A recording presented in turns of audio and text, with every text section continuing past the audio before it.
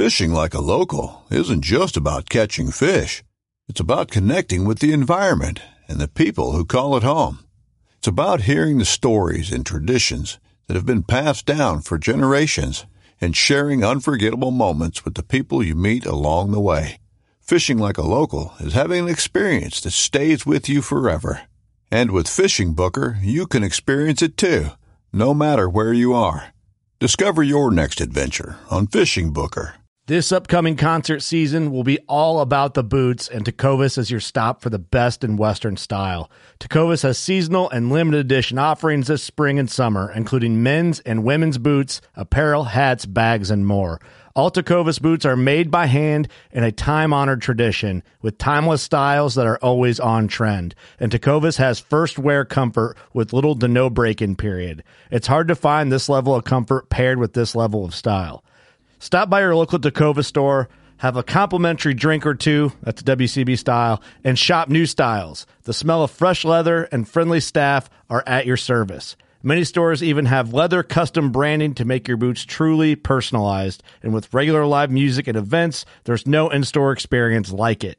If you can't make it into a store, just visit tecovas.com. That's TECOVAS.com.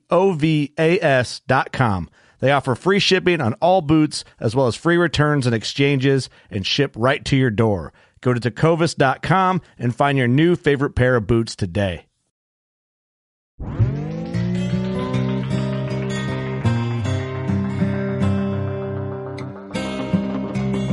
I'm Chase Rolfson with Rubline Marketing. This is Jeff Lindsay. This is Michael Pitt. Hey everybody, it's John Dudley from Knock On TV. Hey guys, this is Jared Scheffler from Whitetail Adrenaline. Hi, I'm Taylor Drury from Drury Outdoors. Hey, this is Nick Mutt from Bone Collector. Hey, this is Melissa Bachman.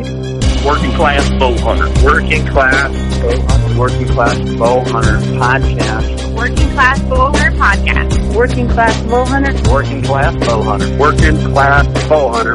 You're listening to the Working Class Bow Hunter. That's right. This is a podcast for Billy Joe Lunchbucket, the working man, just like me and you. My name's Travis T-Bone Turner from the Bone Collector. Thank you for tuning in. Nobody pushes the envelope like Working Class Bow Hunter. It's really, really not that good. Working Class. Working Class.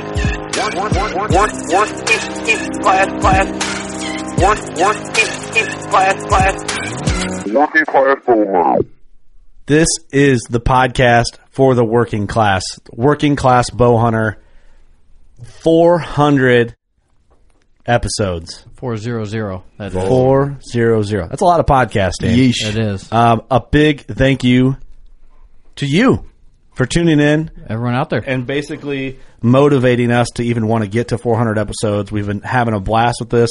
It's hard to believe. We were going to do some crazy intro, some dumb shit like we did, but we thought it'd just be fun to get everybody together and have a damn good time. Thank you so much for supporting us. We appreciate the fuck out of it. Even for our 4 listeners, we're still doing 400. You the real MVP. Yeah, that's right. That's right. Here's to the next 400 and keep going. We got some big plans. We got to thank our partners, and we're not going to dive deep. We just want to give a thank you. HHA, Scent Crusher, Loophole, Thermoset, Victory Archery, Gator Outdoors, Elite Archery, Big Time, Hunter's Blend Coffee, Old Barn Taxidermy, Can Cooker, and anybody that ever supported us in the past. And we just appreciate it all on every level. And we're appreciative of you. You know, if you still are a supporter or not, or if you've been a part of this in any way, you've been a guest, you've shared it, you've told somebody about it. It means a lot. And to our haters, fuck you. What's up? And What's then, up? So let's podcast, boys. What's going on? God, definitely been a crazy fucking journey, hasn't it? Yeah, dude, it's been nuts. So this is your host, Kurt Geyer, my trusty co-host, Eric Common. Our other trusty co-host. You all right over there? Yeah, I'm good. Chucked on a beer. Doug Schmidt, what's up? We have Mr. The Lord's in the house. Holla. Austin Chandler. We're not worthy. We're not worthy. Ross Bigger. And your beard's here. Oh, yeah, sure. You brought that with you? What's happening? Is that thing still a thing? He's the bearded god. Ross's beard's on Instagram? I hope not. Rumor has it Clint Casper might buzz on in on the phone here. Yep. Oh, boy. I told him, I said, did you kill the buck? You can drive your happy ass in here and podcast in studio with us for 400. You're not wrong. Don't be selfish. I know. That's what he's doing. He's just being selfish. Yeah, I know. Anywho. It's like, what, 8-9 hours? Dude, it's chump change. That's not that bad. It's just a little stroll. You know? He drives to Utah every other week. I mean, yeah, that's true. Shit. That's true. He drives right by here and never stops. Maybe if Devin Leonard was a host on this show, he might come over here to fucking podcast. Probably. Yeah. Yep. Well, yeah, we see you, Devin. You're pretty man with your perfect teeth. Hey, perfect teeth. Fake teeth, fake tits. What the hell's the difference, man? What's up? Nobody gets that, but I haven't met him yet, so I haven't either. The dude's a pretty man, and he has 2 perfect of teeth. And he's got a really nice smile. Are they fake teeth? They might be. I'm not here to judge. I'm about to get some fake teeth. Fuck it. Yeah, me too. Would you ask a girl if she had fake boobs if you thought they were nice looking? Yeah. If you didn't know her? Yeah. No, you wouldn't. Depends how drunk I am. Depends what bar I was at. Depends what kind of tattoo she had. Right. I'm judging her character by depends on how many podcasts we did before that. Right? Yeah. Depends how famous we are. What trade show are we at what area of the country? Yeah. ATA? Nobody really. That's canceled. You this never year. know. Yeah. You're wearing sparkly breeches. You're at ATA. You're down there. We know you didn't kill nothing last year. ATA, maybe not. Like Deer Fest? I'd probably ask you. Yeah, 2 for 1 Busch Light special. Yeah, I'm asking you for sure. That's how episode 400 starting. Welcome. Yeah, welcome to the podcast. Welcome to the fucking show. Yeah, you mean the shit show? We have whitetails are the agenda, but there's really no solid agenda. This is kind of just us celebrating, drinking, talking with our boys, and kind of just doing what hunting camp, kind of doing what our show is based around. This is not the podcast. Obviously, if you've made it this 5 minutes, you realize you're not going to really get some heavy tips. You might, though. You might pull some stuff out of this. We got some whitetail killers in the pull some out of your ass in the house. Questionable. Yeah. So, what's up, fellas? Season so far, man. It's middle of October officially, which is scary. And none of us has killed any deer yet, whitetails yet. I shot a turkey opening day. That was cool. You drew blood. Nice. Mm-hmm. Yeah, it was cool. I was going to get a picture with it and stuff, but called it in, did all that stuff, came, got the meat off her, and called it a day. Yeah, it's a turkey. Cool. In the freezer. Cool. I did, I'll just hurry while I'm on, talk about me. I mentally killed a doe. I did a hang and bang because the weather was so good right out the rip here in Illinois. Yep. Did a hang and bang, went to a spot I normally wouldn't go through this early, and in the afternoon had some does come in. I drew back on a doe at 20 yards. You know that feeling you're like, you're so dead. What? Ross, you've told this in some stories before, and I kind of like mimic you. Oh, you're so fucked. You're so fucked. Like I had that level of confidence. It was just perfect. I love that. I mean, that's the highest level of confidence going into that. Like you're dead. It is, and then something happens. Well, I let down. So here's you let down. I let her go. I let down, and it was a perfect shot. Like 20 yards, broadside, perfect light. Everything was perfect about it. And I was just buried on her, and I started to squeeze, and I was like, I'm back here a ways. And it's a spot I want to come back to kill a buck in, you know? Sure. So I let down, and I said, I spared you. Carry on. Right. Remember that. Yeah. Which is an even better feeling. I said, know that. Bring me a buck. Yeah. Know that. That's an even better feeling, though. You know she's dead, and then you go to full draw, and you're like, and then you let down. You're like, yeah, that was two. Yeah. That's a confidence builder. Even if you don't punch the trigger, you get to draw back, you get to put the pin on some hair. Yeah. You get to, feel everything other than squeezing the trigger, so that's just as good as pulling the trigger. Exactly. Yep. Mental confidence, mental opportunity there. Yep. And if you're like me and you sit there and let down and you think, wow, I'll let this doe go. That's awesome. I could have got you. And then my biggest fear is, I guess, a big buck rolling in. So I'd be the number 3 on the whole deal. If a big boy rolls in 5 minutes later, you're like, whew, thank God I didn't shoot that doe. Right. Well, I was back there a ways, and what's funny, I had 4 does underneath me, and they were all mature does, but the one, I was far enough back that I was like, there's the big old bopping nanny, the big old slickhead. And then they were all mature, but the one wasn't as big, but still big. And I was like, that's the one I'll shoot because I'm far back in here. Like, and doing the math in your head. Like back asswards thinking, you know, like, I'm like, well, that big one might be a lot of work. And I was wait, is that a fawn? Yeah, that's the one. Yeah, the one with the short snout on it. Yeah, that button doe. Yeah. So I intentionally aimed for like the middle sized one, you know, and then I was just like, no, dude, I'm back in here. I'm planning on coming back. I don't need to come back here and quarter this deer out and take pictures for Instagram. Like, I don't need to do any of that shit. So, but it did feel good, right? I felt successful.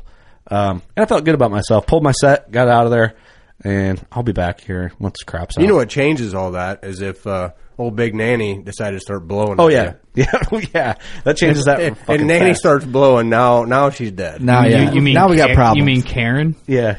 Karen you went from a nanny to a Karen real fast. Real fast. Yeah. That's very true. Because then she's like educated and just educated everybody else. Oh, yeah. But no, it was cool, man. I mean, that was a true hang and bang. Felt good. I like it. What about you guys? Any excitement so far bringing us up to this point in the season? Yeah, I've seen quite a bit of deer. I've been out 4 times, and last time was the last time I didn't see anything. But, I mean, quite a bit of bucks, smaller ones so far. But yeah, they were fighting. I had a couple of sparring the other night. That was pretty cool. Measuring contest. Nice. Yep. And the one was crazy. He was only about his main frame was only about 6 inches long, but he had 4 points coming off already. Oh, is this the spot where you put that big time plot? Nope, different spot. Oh, really? Different spot. Yep.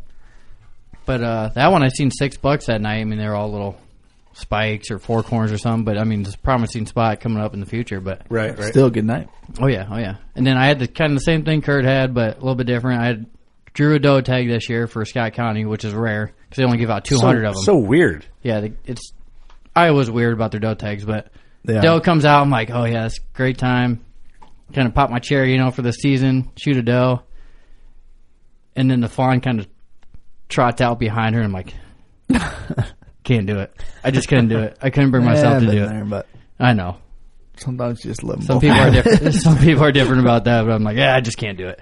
So that brings us up with your season. So, I mean, you're seeing deer, man. You've seen more deer than I have. Yeah. I haven't seen a ton of deer, but after that opening weekend just got hot, and I mean, hot weather doesn't always mean... the weather's been super weird around here because opening week it was real cold, or not real cold, but it cooled down. It changed everybody's mindset right off the rip because people started thinking about buck movement straight out the gate. Oh yeah. When normally that's not.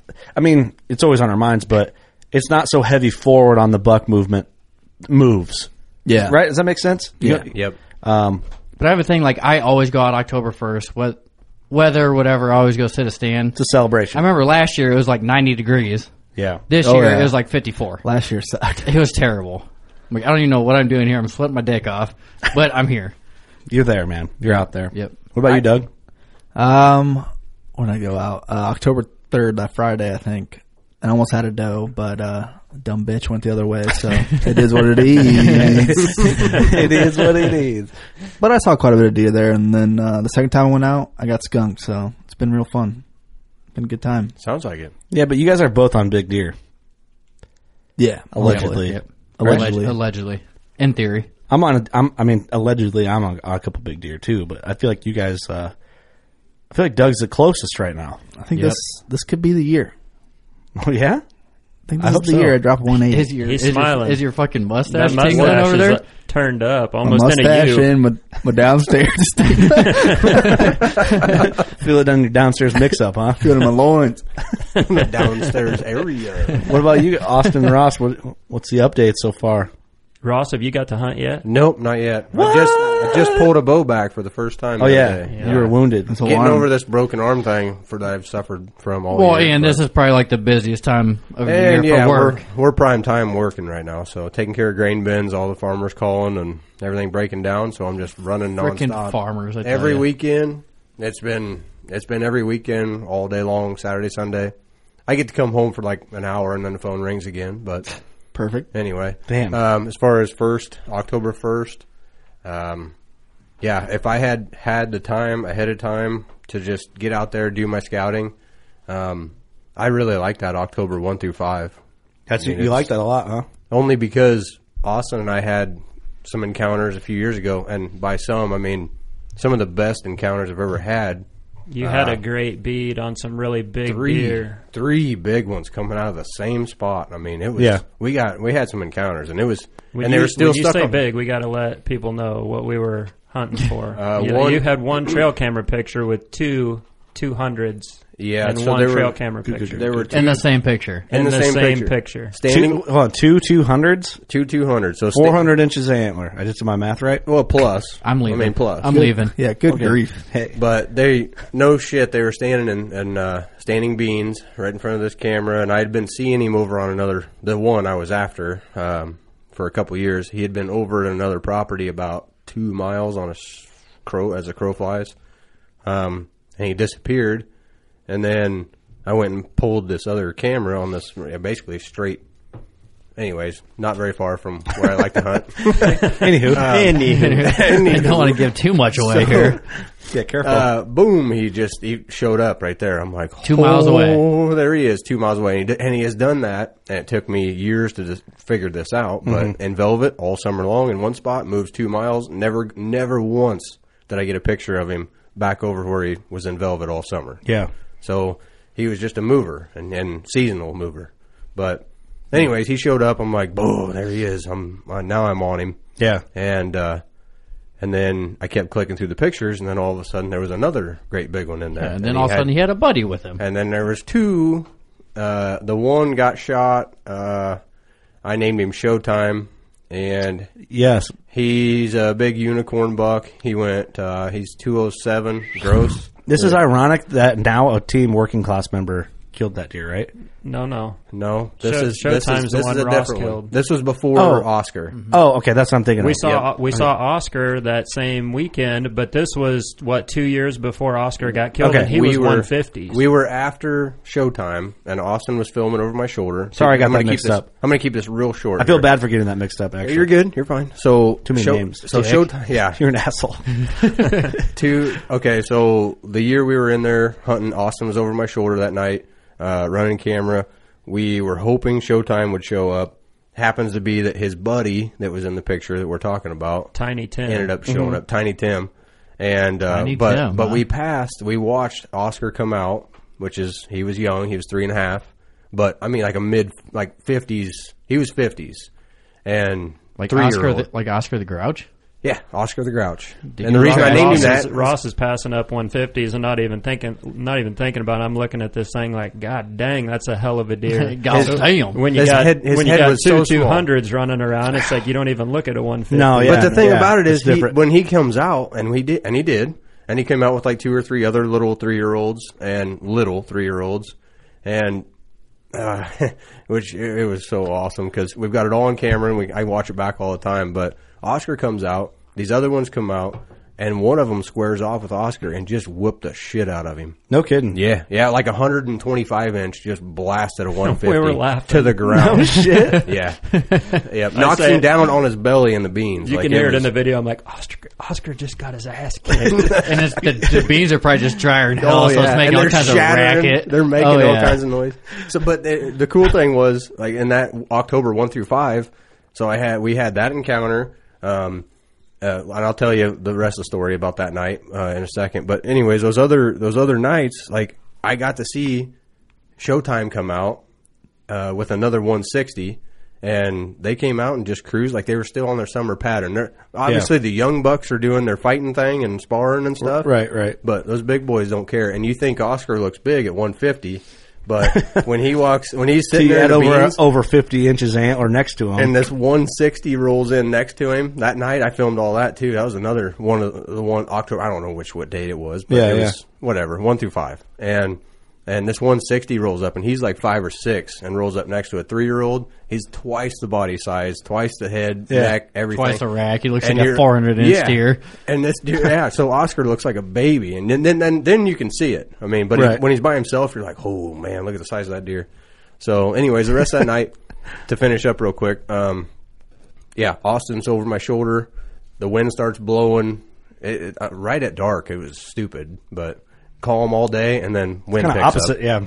So Tiny Tim comes out, and he's at 50, and then he sneaks into the woods, and I was gonna draw, but 50 at that time, it was low, and the wind. It was low enough light. We're like, you know what? It's October, whatever it was earlier. Like we've got this deer. Like there's no. It was a recipe for weird shit to happen. No reason to get in a hurry at 50 yards on a low light shot. Let's just leave him alone, and we did. I let him go, and I'm like, I'm seeing him all the time. I mean, they're together. They're right here. They're coming out of the same spot. This deer's dead.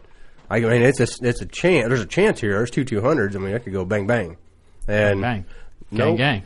It didn't work out. It was just a few days later. Tiny Tim got shot. He went 204, and he had 11. Jesus. He had an 11 and quarter or 11 1/8 left base. 11 around. 11 Think about around. So I got a question. Why did you call him Tiny Tim? Hey, hold on real quick. Because he wasn't tiny. Clint Casper just joined us via phone. So Clint's jumping right into the story. We're talking big bucks, Clint. So shut your mouth, you know? Yeah, I was going to say, I don't, that's not really my jam, but I guess I'll listen and scroll on Facebook because that's nothing I'm really interested in. But go ahead, Ross, tell a story about something I don't care about. So he ends up, I end up letting him go. We let him go that night and he gets shot. Let me stop you. Yeah. You said 11 inches around at the base. The base. Yeah, like I'm Steve interested Stifler. now. I'm interested. Oh, you back? You're in? I'm interested. I'm in. We're talking about girth. I'm in. Yeah. So this you don't know about that. Yeah, this is another conversation you need to be in. We should have named him Steve Stifler because he was 11 inches around. So Dude, anyways, he had a tree growing out of the left side of his head. Insane. He had 3 main beams off the left. No shit. I can show you a picture. So, and actually my favorite picture of all time. He's a freak. So, him and Showtime, who ended up killing November 30th, they were both standing together. Showtime went 207. He went 204. Gow. That's about it. So best trail cam picture ever in my life, obviously, and probably forever. I don't know if I've seen that trail camera picture. I don't show it very often. I don't think I have either. You need that frame in the new man. You don't even cave. show us. It'll be on a canvas in the man cave. Yeah, you definitely got to do that. Is it like a decent photo, like quality-wise? It's or? fucking epic. Well, I So mean, what- like megapixels. Is it like an old Cuddy back flash? Or It's what a do we good, want? it's a good picture. Yeah. But what are the odds of matter of 200 inches together That's what and I'm they saying. both get killed that year?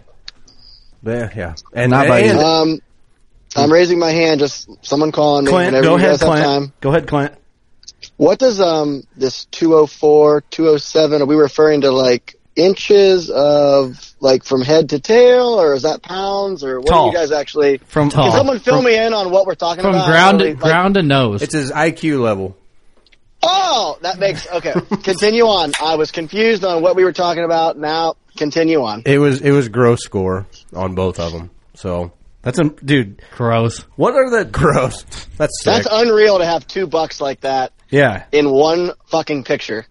And then they both get killed that year. it's unreal to have Yeah. 2 bucks like that living within 100 Yeah. square miles of each You know other. what's I don't really? what the fucking I odds guess are. the best part that warms my heart about the whole thing is this camera I had ran for years, and the LCD screen had quit on it. It was a Moultrie IR 1500. Yeah. And the LCD screen quit, but I just knew from years in the past, took D batteries.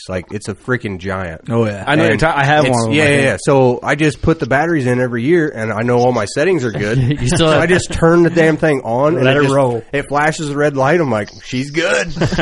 I mean, I have no Send clue. I have no clue when I roll up to that camera how many pictures it took, if batteries are dead or what. I just Until you actually check the pop card. the card out, and I start clicking through, and picture by picture, and then all of a sudden, boom! I'm like, holy shit. Dude, I feel bad that I forget because I know we talked about this buck, but the buck you're talking about, the one you killed, that's the full-bodied one, That's right? the full body, Right, yeah. okay. That's Showtime. Insane. And I mean, I kind of thought he was Showtime. Like he wrote, it's Showtime. Oh, He yeah, of looks course. awesome. When you walk into Ross's man cave now, you look up, and a lot of deer don't look real flattering when you look up at them. Yeah, but yeah. this one's got this huge can opener coming right out of the middle of his forehead, like a 13 inches long and over an inch in girth, and just sprouting from the middle of his forehead. And it just Ross has got the light shining down on him, and it's just I say it's Ross, perfect. Ross It's showed me a awesome. picture of it up there in the corner. You can tell he's an electrician because he's got this spotlight just Beaming on Man, that was an As soon expensive as- spotlight. right, Too. as soon as you walk in. Worth it. So- 4,000 lumens. Ross, let's get caught up though with you completely. I mean, you have one you're watching now that, right? There's about 4 of them that could, and a possible 6, but I haven't seen the other one. So break us down your number one right now. Does he have a name? You're a namer. I am a namer, but nobody's until the one that I'm hoping. The 2 that I'm saying aren't there yet. I haven't seen them. If they show up, then I'll have some names for them. Okay, the one that you sent the group, the OGs, the buck with no name. Yeah, he'd be an offspring. Can I name him? You can name him. You know what we're gonna call him? Try it. 400. 400. That'd be cool. Because we talked about him on 400. On 400. That way, if you do kill him one day, everybody will know. I like that. We'd go with that. Yeah, because I've had some other ones. I'm like, nah, it's stupid. I'm not going to name him that. That's dumb. 400. All the deer. No, he's out there and he's hard and strong. So yeah, I'd like to. All the deer in your man cave need a little name tag. Yeah, cattle ear tags. Yeah, we can do that. Ear tag them. Yeah, on all your mounts. Brand them. Let's get caught up with you this season, there, Austin, the Lord. Yeah, I've been having some fun. I'm trying something new this year, so I've picked up the longbow and been flinging some arrows with that. So just kind of a totally different outlook on what I'm normally doing, but. Like the other night, I got done working and there was an hour of light left, so I told the old lady, I'm like, let's just go sit in the redneck. So she had dinner already made. She was bringing it to the combine. I happened to get done early enough.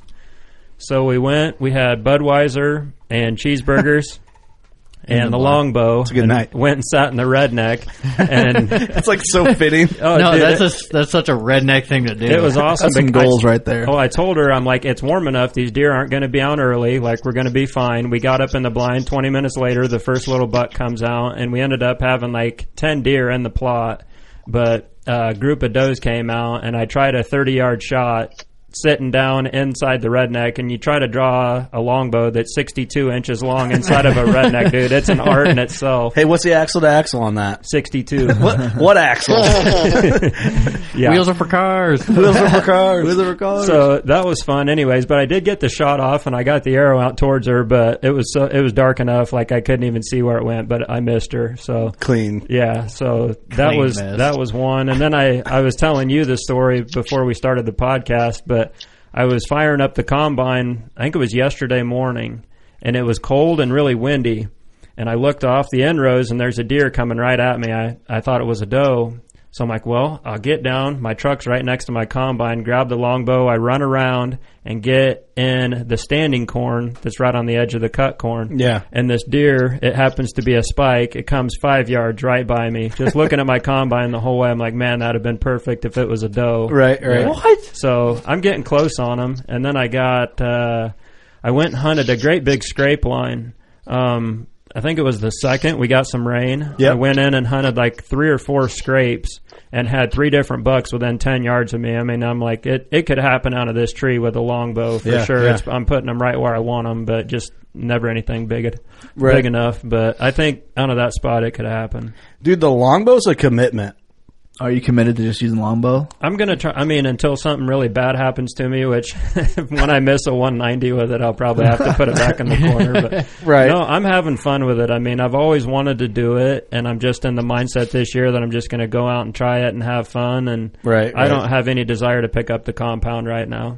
That's cool, man, because we talked, I mean, we might have already talked about this on a podcast, but you and I talked in person for sure. It's like you've done in the whitetail game for regular bow hunting, I guess modern day bow hunting, you've kind of got one of everything. You've done a little bit of it all. Dude, if you guys follow us, you've seen a panoramic view of your man cave. There's not much you don't have. So is that the reason? You see this as like a new chapter? Yeah, it's not like I can't go back to the compound if I want to. I mean, I can pick it back up whenever I want to, but I've just always wanted to try this, and I'm not getting any younger. And talking with Shad, I mean, he's so passionate and into it. It's like it's kind of got me to fall in love with this traditional side of things. So it's that scratch, you just got to itch. Yeah, and I just want to try it, and I've always dreamed about sitting behind a 160-inch buck with the longbow draped in front of him. So that's what I want to do. You said that backwards, but I'm following you.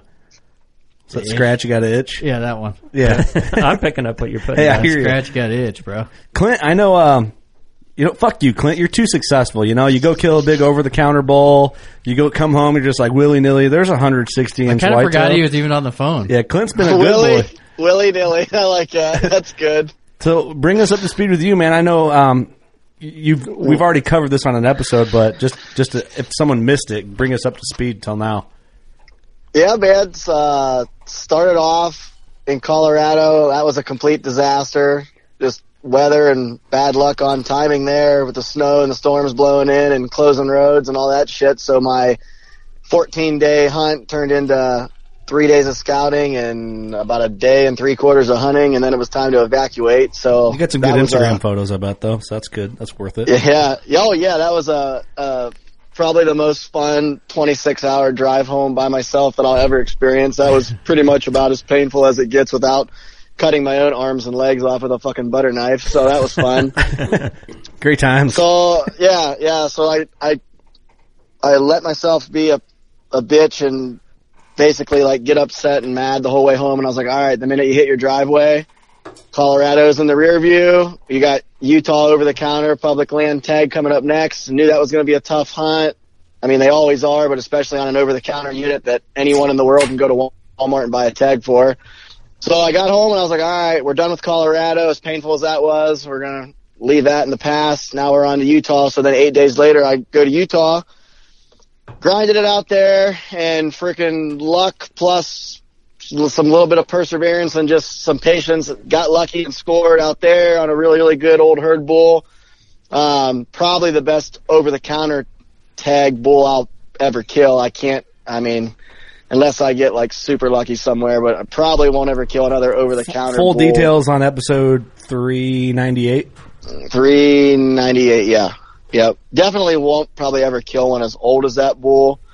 So yeah, that was kind of damn near almost a once in a lifetime bull over the counter for me. Came home on a Thursday. Our season started Saturday. So I came home, was back in Ohio for like a day and a half, and then jumped right into whitetails and pretty much wanted to kill. I had 2 bucks from last year that were both on the same farm. Either one of them wanted to kill one of those 2. I knew they were both at least 5 or 6 this year, if not older. Had a lot of history with them last year. Hunted them both hard last year. Got my ass kicked by them both last year. Never drew my bow on either one of them last year.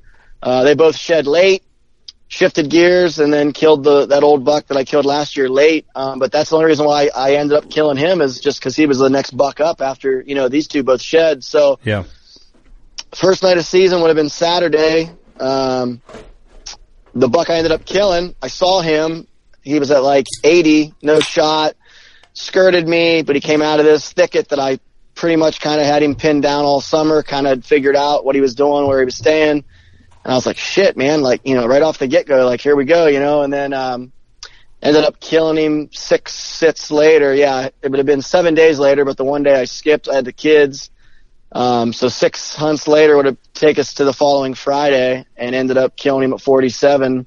First night in with the Clyde arrow, first night in after, kind of after that, all took place. So, yeah, probably until Easton and Keaton kill their first deer, I would say that will probably be the most memorable whitetail hunt I ever go on, just because of the circumstances, the arrow, the first night in, really didn't even want to be there, to be totally honest with you, but something just told me, fuck, man, I need to go to a tree, the conditions are right, I guess it is what it is.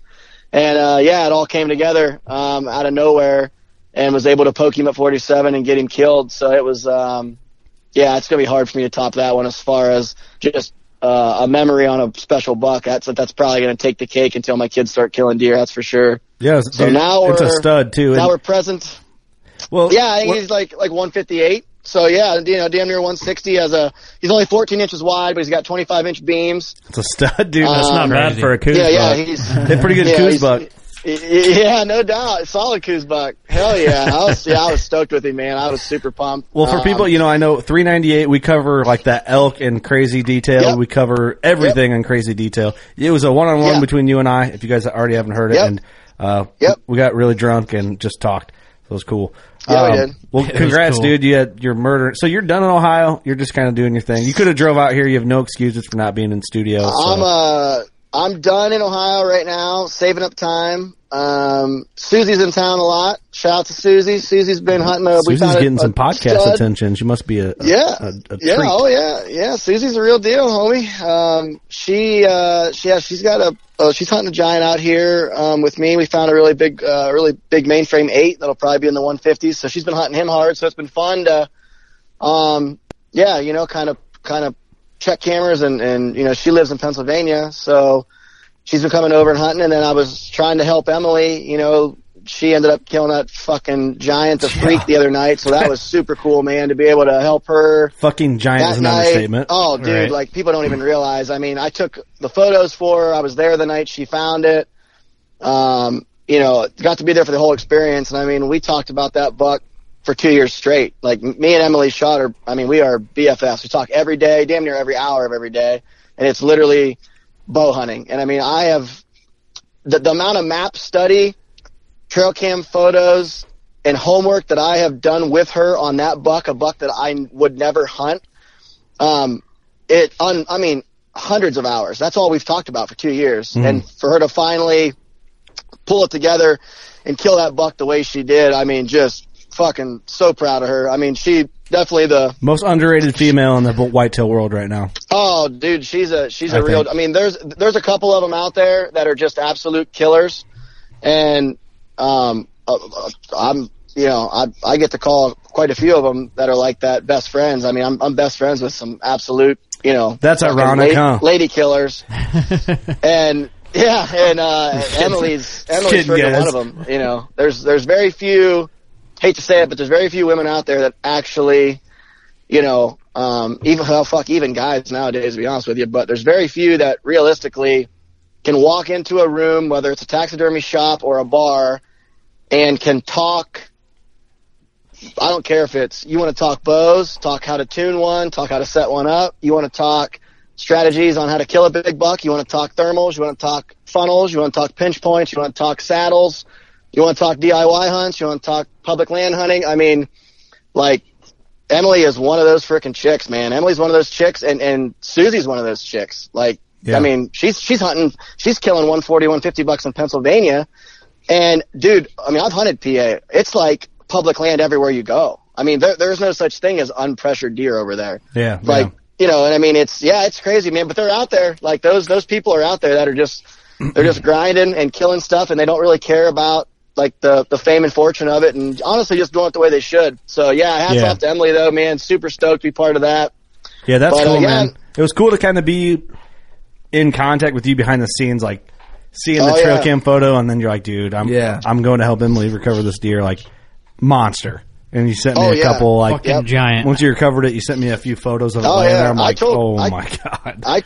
I told her in photos, I'm like, that deer is going to be as big as extra. She's like, I don't know. I'm like, I'm telling you right now, that deer will be as big as my biggest, if not bigger. And he's 191. And that deer we taped it at 190 and 2/8. So literally, I mean, it's fucking right. I told her, I was like, I'm telling you, I'm like, that deer is going to break 190. I'm like, it's a frame is. That is so nuts, man. The frame is so. Well, it's impressive for a deer that doesn't have a lot of non-typical inches to break 190, and that deer doesn't have very many non-typical inches. Go back to our road trip podcast to Wyoming. He's framey. He's very framey. Oh. Yeah. And the brow tines are just miles high. Dude, I would almost rather have a buck that doesn't break 200 that is framey like that. Like absolutely. The Geyer buck is framey. Yep. Yeah. Absolutely. That buck is the Geyer buck with way bigger brows.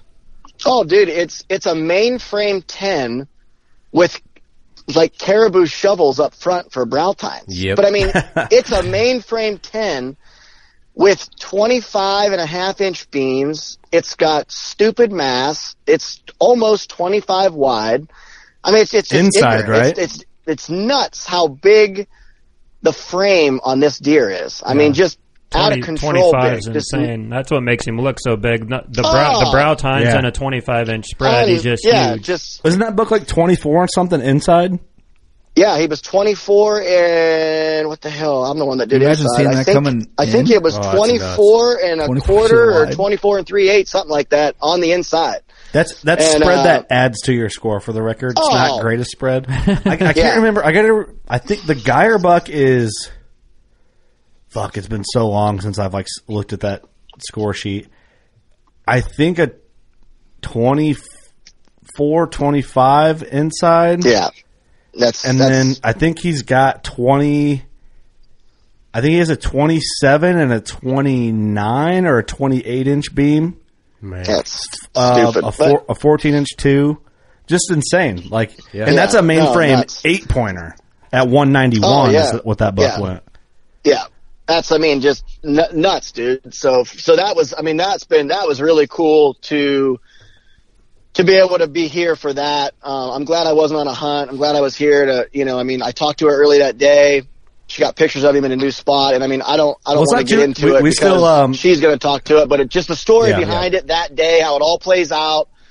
like it's just I was like part of the whole day. Like it was just cool that the way it panned out. It's really cool. We're gonna do a podcast on it. It's gonna be badass. Like her telling the story and just how it all pans out. But so no, that was cool as hell. But no, man, we just taking crops off. Spent a lot of time with the kiddos. They've been in the combines and we've been planting wheat and whatnot. I got one buck tag left in Utah. I leave the 11th through the 19th. I'll be out in Utah chasing the rut out there for muleys on public. So I'll get to hook up with probably Devin quite a bit on that one, hopefully, and run around the mountains and chase rut and bucks. And got a few doe tags left. And yeah, man, no, been ton of farming and ton of stuff with the kids. I got to tell this Easton story real quick. So for those of you who don't know, I got a 4-year-old Easton. Keaton's my youngest. He's 2. They're both wild. I don't know where they get it from. Don't fucking blame me. No one knows. Yeah, they're just more like cocaine in their veins or something, whatever motates you. I don't know what the hell. I got to get whatever motivation syrup you drink for breakfast. I got to get some of that. We're going to blame it on Danielle, their mother. We're going to blame it on that's why they are the way they are. But so. Do you guys just like wire like Red Bull or what's going on? Dude, I don't know. You know what it is? I'll compare it to this and I'll say it for you because you'll never say this. You know how like Ted Nugent is like high on life? All the time. Like the dude is like, what it is he's passionate. Mm-hmm. That's just how you are about hunting. So that's like where, when you turn on a Clint Casper podcast, you get passion. And honestly, passion makes you, excited for shit. You're not wrong, because when you talk to Clint about anything else, he's not like all wild and Buck Willie. Yeah, he's like, I'm at work. Yeah, all calm. Yeah. Oh, yeah. It's like Buck Willie. Yeah, Buck Willie. It's talking about. That's what it is. It's passion, right? Kids, like bow hunting and my kids. That puts a smile on my face immediately. But yeah, so this, I'll make this story. I had to give you shit, Clint, just because you're always for sound. For sure. So he's just like, yep, you're right. I am. My little, I can't deny it. My little guy, he burned his hand. He grabbed this like hot coal out of the fire that was in the grass that nobody saw, picked it up. So he's got this big blister on his hand, right? So Danielle calls me at work. She's like, hey, I'm going to take him to the ER, whatever. I was like, all right, and she's already on her way up. She's like, it's not a big deal, but, they're going to want to check him out, whatever. So they're like, hey, you guys got to wrap this hand with gauze, keep it clean. They gave us a special ointment, like not a huge deal, but, kind of a big deal. Well, he doesn't act like he really cares. It's just like, whatever. So tonight, I'm like, hey, before I take you back to your mom's, I'm like, Easton, I'm like, you need to help me. I'm like, we're going to rewrap Keaton's hand. He's like, okay. So I start, rewrapping his hand, and Keaton does really good with it. Like, I don't know how, because it looks like it hurts like hell, but he just acts like it doesn't slow him down. He's fine, whatever. So I'm wrapping his hand, and Easton's like, hey, Dad. He's like, I got to tell you something. I'm like, okay. And I'm like paying attention to like what I'm doing, but I'm like listening to Easton. And I like see out of the corner of my eyes, he takes his glasses off and he's got this like serious look on his face. I'm like, hey, what's up, buddy? I got Keaton on my lap and Easton sitting across from me. He's like, I don't think we need to do this. He's like, I don't think we need to wrap this hand. And I'm like, well, yeah, we have to. Like the doctor told us, that's what we got to do. He's like, no. He's like, I don't think we need to do that. I'm like, well, why would you think that, buddy? He's like, Dad, he goes, Keaton and I aren't no pussies. We're savages. And at that moment in time, I literally thought like, I didn't know whether I needed to yell at him or go crack a beer open and hand it to him and say, here, son, you deserve this. You earned it. What am I raising? Dad, oh my God. That's what you call a chip off the old block right there. Oh, dude, I was just like, oh, how old is Easton?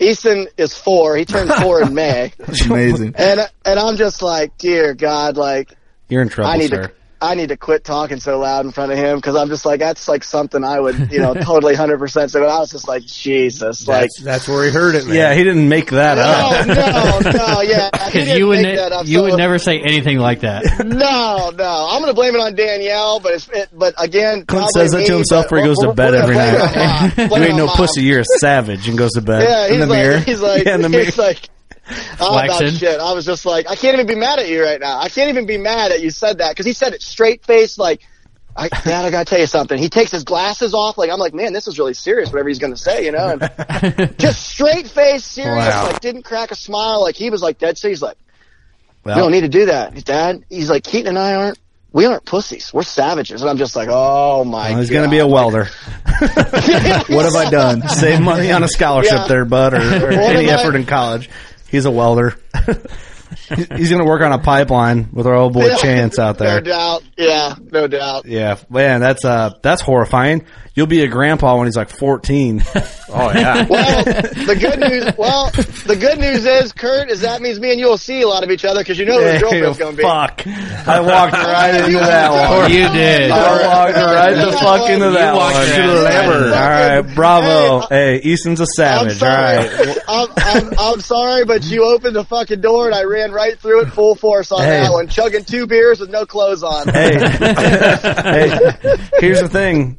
I'll be on that farm in Ohio killing 190s every. Well, this is true. This is true. I mean, I will probably have to share a little bit. There is a trade-off.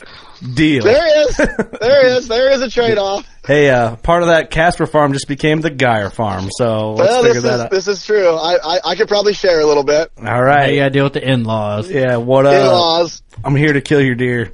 How bad you want to be on a podcast? Yeah. You in or you out? You in or you out? What's up?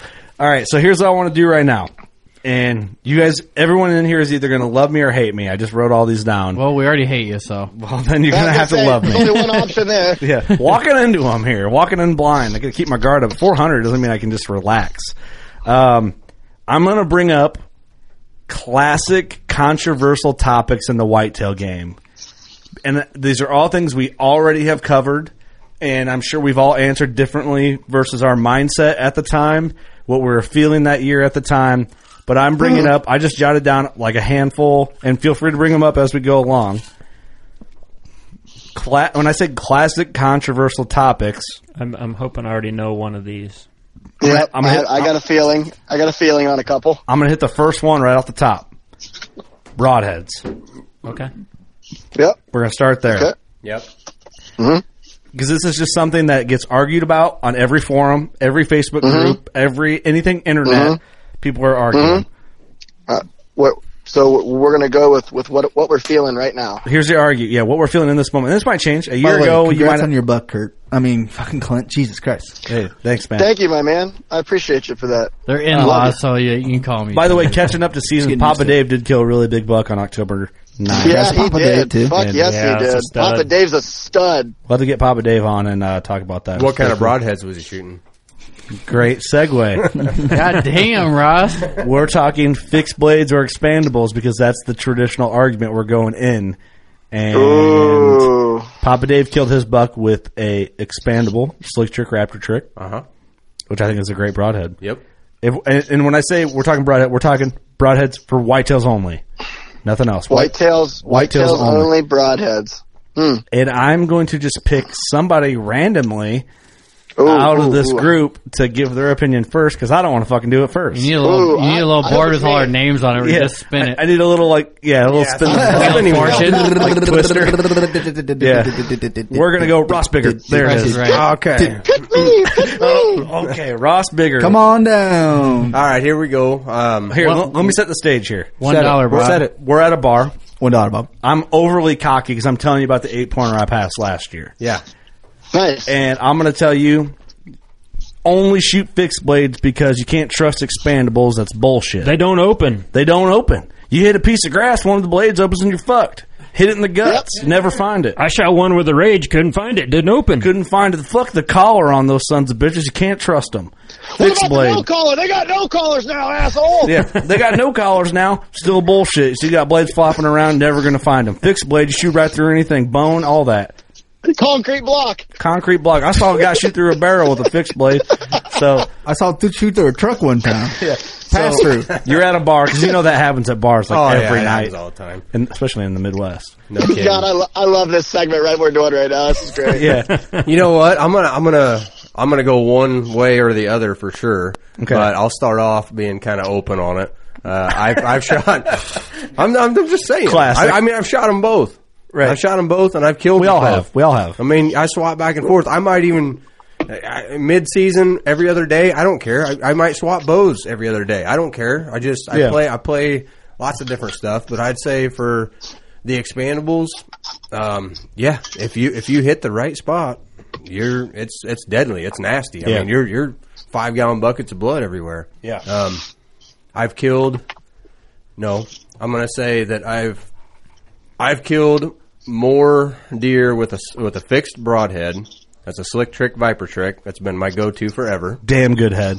And bears, and we're not talking bears, sorry, but I'm just saying lots of animals have died behind bigger animals than a whitetail. A Viper Trick. So that's been my go-to, and they fly the best. I like them. Expandables, there's always that. What if they open? You hit a blade of grass, you shoot through the side of your blind, whatever. Don't shake your head. I like expandables. They'll make a mess. I mean, in a hurry. Mm-hmm. But I go back and forth. So consistently, if you're going to put $1 million on one head or the other, what way are you leaning? Slick Trick Viper Trick. The fixed blade. Yep, fixed blade. Fair. Yep. That's where I'm at. I mean, I haven't been. I haven't seen anything to make me want to go 100% the other So direction. if it came down to it, you're a fixed blade guy. Yeah. All right. Let me write that down. But I'm not going to say the first time I go to the stand this year, I'm not shooting a Viper or a Raptor Trick. I mean, well, what is it? It's one or the other. I'd like to change shit up. Just pick one. But the thing about it is, I can tell you, he's got both in his quiver. It just depends on every other one. Here's the deal. I can tell you there's Ross, any, many, money, mo. I can tell you that there has been several deer that have ended up dying, or ended up dying actually pretty quick. Mm-hmm. But what's the name of those broadheads? I just can't think of them right now. Rage. Nope. Muzzy. Nope. G5. Oh, Eli and Morgan. Levi Schwacker. Morgan shoots them. Schwacker. Thank you. Schwacker. Everyone's like, Schwacker! I got on Schwacker. Flash out there, cinder block. I got on Schwacker years ago. I thought, man, this is going to be the nuts. I mean, I killed one of my biggest deer with a Schwacker. Okay. So now honestly, what it comes down to is you're shooting for the exit hole. Yep. And I got a deer 160 quartered away at 15 yards, quartered away walking by me, and I smash him right through the lungs. And guess where it goes? In the offside shoulder. Yeah. I had a 3/4 inch entry hole. That deer's dead on his feet for 150 yards. He walks all the way up the hill, a huge hill, and then walks along the whole ridge. It's a great big ridge, and disappears. I'm like, how is he still moving? And turns around, comes back all the way to where he topped that hill, dies, and rolls down the hill right to me. And I walked over there like little to no blood at all. Yeah. That makes sense. There you go. It's a 3/4 entry. You're supposed to have a 2-inch exit. Didn't have the exit. Boom. There you go. Not left with much. It just depends. I mean, every broadhead depends on how you hit that deer. It could be a 5-gallon bucket gusher. That's the main issue, right? Yeah. In all of this, no matter what head you like, that's the problem. That's the problem. Well, where are you going to hit the deer? Shot placement, and make sure your blades are sharp. I made the mistake as a beginning hunter. I would shoot a broadhead, practice with or whatever, and then use it to hunt with. I mean, obviously we know better than that now, but if you're new to the game, make sure you're shooting brand new heads, razor sharp. Yeah. If you're shooting a sharp head and you hit the animal in the right spot, it doesn't matter what you're shooting, it's going to die. Exactly. Shot placement is number one in this whole argument. Fuck everything else. That's what I'm coming down to. I changed my shit up just because I like to get it. I like to change things. And I brought the question up just to stir up the conversation. And I'm going to pick Clint Casper next because I know this dude's like grinding his teeth. Yeah. And I feel bad for him. He just slammed 14 Busch Lights in this conversation started. And like 2 24-ounce Red Bulls. I don't know if they make those, but they should. Oh, God. I hate Red Bull. Monsters. No. Whatever. Coffee. I don't know what you do. Bang. I mean... Thanks. Man, I've got off the energy drink kick. Actually, you guys will make fun of me. God. So if it's not straight water or beer, I do like milk. I drink those. Fuck you, dude. I drink milk. Oh yeah, I love milk. Fuck, man, third generation dairy farmer. Love a good whole milk. Yeah. Yep. Absolutely. But I actually like, as gay as it sounds, those fucking bubblies, those sparkling water deals. I actually like those fucking things. Hey, but okay, so. Anyways, I've had the gays come after me for saying the F word before, so no disrespect. What's up? A side But I think it needs stated, and I mean, this is, you guys will be like, oh yeah, that's a Clint comment. I don't care whether you shoot a field point, a fixed blade, an expandable. My biggest thing is it's all comes down to shot placement, like we've all agreed on, and that all comes down to one thing, and that is fucking confidence. So if you are confident in a Sever 1.5, which is my go-to head, it's been that way for 3 years now. I tested them before they came out. I've shot them since they've been out. Still my favorite head. Everything I've killed in the last 3 years have been with that broadhead. I have absolute confidence. Doesn't matter what distance. I will kill it with that broadhead. 100%. No questions asked. But if I'm a fixed blade guy, it's going to be because I have absolute, total, 100% confidence. Because if you are confident and you draw that bow back, you bend the limbs back, and in your head you're thinking, if you let me get back to full draw, in plain words, motherfucker, you're dying.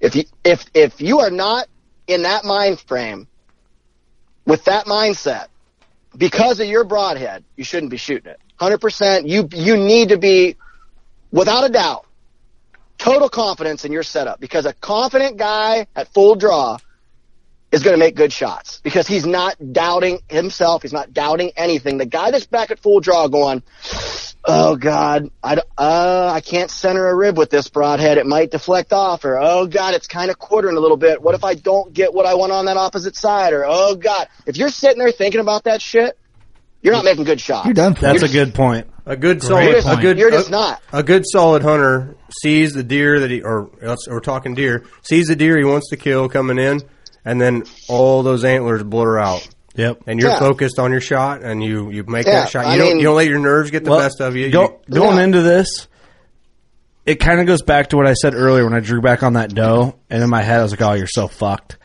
Like, it's there. And Cam Hanes kind of even touches on this. Like, when an animal comes in, you draw back, like, you know the thing's going to die. But I do remember, like, starting hunting, I remember drawing back on deer going, I hope I hit it. Yeah. Oh, yeah. And that, that wasn't, it was just a lack of experience, right? Like, I was green. Yep. And a lot of it's learning, like, confidence and being in the pressure of the moment, drawing back, settling where you know you need to aim versus the distance and the animal's behavior, confidence on shot execution, and then it's once you hit the animal, it's burying your eyesight until you can't see that thing anymore, and you have enough experience in how the animal behaved on how you're going to recover that. And that goes right back to go shoot your bow. You say it every episode. I mean, it's just how it goes. So if you shoot your bow, I know that if you go shoot your bow enough and you practice enough, when the heat of the moment comes in and the animal's moving there, you don't even remember pulling back, squeezing that release. I mean, any of that. You just go through the shot sequence, which is exactly what you need. And if you don't pull your bow out before October 1st and practice, then you go into it and all your nerves get the best of you. Because you're thinking about everything. Here's the thing I like to eliminate, and this is the thing that happens with everybody, I don't know what happened. And that does happen sometimes it can happen no matter how prepared you are. Like, weird shit does happen. Yep. Like, I live that. But if you can do everything you can to eliminate I don't know what the fuck happened. I drew back and I don't know what happened. It's like, well, if you can prevent that, you're doing really well by yourself, and you're going to be more successful. Yeah, I agree, because you have like where to go. Well, you get a bunch of I don't know. You're shooting at a live animal. You're not shooting at a target. So the animal's going to react. You're going to have little branches and shit that can jump out. There's always going to be an unknown variable when you're bow hunting. That's just part of the sport. But like Clint says, when you have confidence, I mean, that's 95% of the recipe. That really eliminates a lot of the problems that can happen. Yeah, exactly. Yep. Exactly. So cutting to it, Clint, and now that we've... And I got these topics. I'm going to pick somebody to hone in on it, and then we'll kind of go in there. But Clint, would you say you're a fixed or an expandable man? For the record, I'm writing these down. Nope. Whitetail, because I know we're just talking whitetail right now. 100%, absolutely expandable all the way. I mean, I'm not aiming. I had the other way. My biggest thing is where people get in trouble and they immediately blame it on an expandable, and I hear this all the time. Oh, I hit him in the fucking shoulder. Okay, here's the thing, dude. If you're not shooting 80 pounds with a 32-inch draw at 340 feet per second with a 500 grain arrow, you're not touching getting through that shoulder anyway if you dead center punch it. And I will argue with anybody out there, because I have filmed guys bounce muzzleloader sabots off a deer's shoulders, does, and we don't find her, and she's on camera 3 days later feeding in an alfalfa field. Yep. So, I mean, and now, I'm not saying you can't get through the backside, the front side, maybe the top, maybe part of the bottom, but if you dead center punch the softball center of a deer's shoulder, you are fucked. 99 out of 100 times with an arrow. You are fucked. Yep. You're right, man. Doesn't matter what broadhead you're shooting. I don't give a shit. Yeah, I don't care what broadhead. So my pro on expandables are, you have a giant hole typically going in and going out if you hit the deer correct. Now, if you hit it bad, because I have shot deer mid-body, left to right, mid-body, up and down. You're in the liver, you're in the guts. But here's the deal. You don't push them. You've got a 2-inch by 1-inch hole through the center of their body. They go 100 yards, bed down. You come in the next day. The only thing you got to worry about is coyotes getting them. Yep. The deer's dead. They will. It's over. It's dead. That's my. You get out of your stand. You walk back to your truck. You call your buddies. You drink a beer. You take a couple frickin' sleeping pills. You go to bed that night. You wake up in the morning. Your fucking deer is going to be within 200 yards. I'll guarantee it. That's my exact philosophy on shot placement for a deer. I'll middle aim. of the middle. I aim for lung, liver. And if I happen to be a little far to the right, it sounds unethical, but that deer is going to die. He's dead. Leave him alone. That fucking deer with a rage or whatever expandable. I don't care what it is. It is cleaning that deer out. That deer is dead within 24 hours. Yeah. Absolutely. And everybody wants to hold tight. Everybody wants to hold tight to that shoulder. And I'm like, people, the lungs, if you look at the anatomy of a deer, a real anatomy, most of the lungs don't even sit up inside. Now, yes, your heart, yes, it is tucked up in there. But 3/4 of your lungs are sitting back anyway. 6-7 inches. Everybody wants to hold tight to that fucking shoulder. The only spot on a deer where if you hit it, you are one. I would rather shoot a deer flat out in the hip. I will take my chances on hitting the veins and arteries in a hip all day over that shoulder. It's the only place on a deer besides the no-bow zone, which for those who don't know that no-bow zone, I'm talking about 2 inches below the spine and a few inches above the organs to where there's absolutely nothing there to kill them. It's no-bow zone. There's nothing there to kill them, nothing vital. It's not going to bleed out. Your arrow goes in, goes out, and that's it. It's over. Besides that, the only other spot is literally you hit him in the leg or the ankle or the shoulder. Like, stay away from the shoulder. Hit him anywhere in the midsection, the middle of the middle. The deer's dead. You hit him from the armpit to the dick with an expandable. Absolutely. They're fucking done. Absolutely. And I have to clarify, like, for some people, it sounds wrong, but of course, we're talking dead animals shit here. Happens. Yeah, shit happens. You fuck up, it happens. It's part of the game. I'm not saying deliberately gut shoot deer. I'm saying when I aim my natural aiming point on a broadside deer, I go from the armpit, I'm back 4, 5, 6 inches. Yeah. Like I'm at the back of the lungs when I'm shooting at a deer. That way I know if something fucks up and I go into towards the shoulder, I've got 3 or 4 inches to play with. And correct me if I'm wrong, I bet you 95% of the time you watch your deer fall from your tree stand when you hit them where you're aiming. Yeah, I mean most of the time I'm hitting double lung. Yeah. But I did it 2 years ago. I shot a deer, made a bad shot, hit him on the opposite shoulder. Me and Doug went after him. Never found him. If I heart shoot a deer, it's because I'm cleaning everything else out and getting the heart on the way out. Like I will never aim at the heart on a deer. I would agree with that. I almost always aim safe double lung. Safe double lung would probably be the perfect term for it, actually. And that's I don't SDO. I don't shoot an expandable, honestly, because it's any better than fixed. Like, because if you hit a fixed blade double lung and you hit an expandable double lung, guess what? They both are fucking dead deer walking as they take off. But where I like an expandable is when I fuck up, I hit a limb, I pull my shot, I peek, I do something wrong. in my opinion, an expandable, I have a better chance to recover that deer with, and that's just my opinion, but I feel like they provide me a better opportunity in that middle of the middle, or say your back, whatever. If I hit shoulder, honestly, in my head, I'm like, fuck, Clint, you're fucked. Yeah. Now, Hey, I'm Clint. still going to look. I'm still going to put in my time, but I know in my head what that means. Chances are I'm in trouble. But I hit one back, I hit one in the hip, I hit one.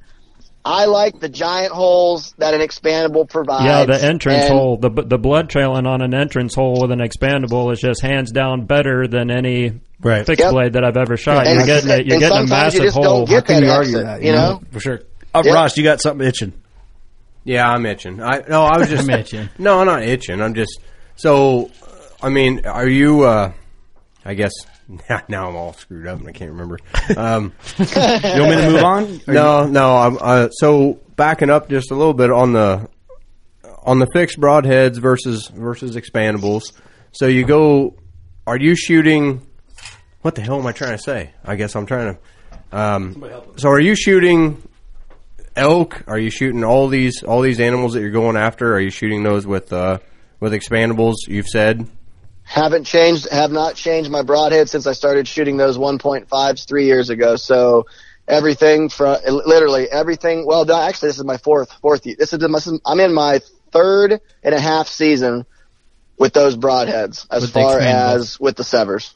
And before that, I was honestly a Rage hypodermic guy forever. Yep. those are really good broadheads. That's my honestly. jam. I've been shooting Rage since 09. I've shot them all and haven't found one that I dislike. And I mean, mountain lion, elk, bears, whitetails, hogs. I mean, like I said, I've had utmost confidence in them, and I fall back on the bad shots I've made. I've found the animal just because the entrance hole was huge. Yep. I let him go. I didn't rush nothing.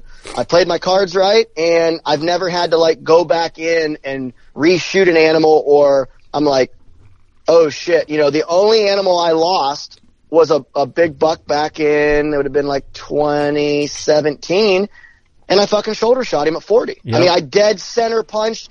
Literally, I just pulled my shot and literally smacked him dead square in the shoulder. I got 2 inches of penetration. I knew what I did immediately. I spent 2 days looking, even though I knew what happened. I knew I was fucked, but still, it's just the thing to do. That's your obligation. Yep. Right, absolutely. But I knew in my head, if I'm 4 more inches back, that deer's hanging on my wall right now. Yep. And it's just that simple. And it all come down to, I just didn't execute and I didn't do my job. I was a little bit nervous. It was kind of a rush deal, and realistically, it just fucked up. That is what happens. It is what it is. But it is. And I can say for sure, I've been in those shoes. I've lost probably 4, I think, since I started bow hunting. I've lost 4 on shoulder shots. It's no good. Yeah, you hug that shoulder and you're hoping for heart shot, but realistically, those lungs are way back. So I kind of blame hunting culture for the whole heart shot thing. I kind of blame all the deer targets. It's not a bad thing to go for a heart shot, but if you're doing it, take the quartering away shot when you're cleaning out liver, lungs, and getting hard on the way out. Don't try to broadside shoot a deer in the heart. It's just it sounds ethical, but you're more ethical to stay back a little bit and get the room for air is just not there. Yep. There's less room for air. That heart is tucked in between those shoulders so tight. You have a deer with his leg forward, head up, calm, looking away. Yeah, maybe that's your move, you know. But we can go back and forth on this all day long. Yeah. All I want to know now, before we move on to our next topic, I got Ross marked down. You're fixed. I'm taking notes on this because I want this to haunt you to your grave. Clint's an expandable guy. I'm being sarcastic. Everybody just looked at me stone cold when I said that. Eric, what are you, man? If you're picking a broadhead, where are you at? Mechanical. You're an expandable guy, all right? Noted. Expandable. All right, good to know.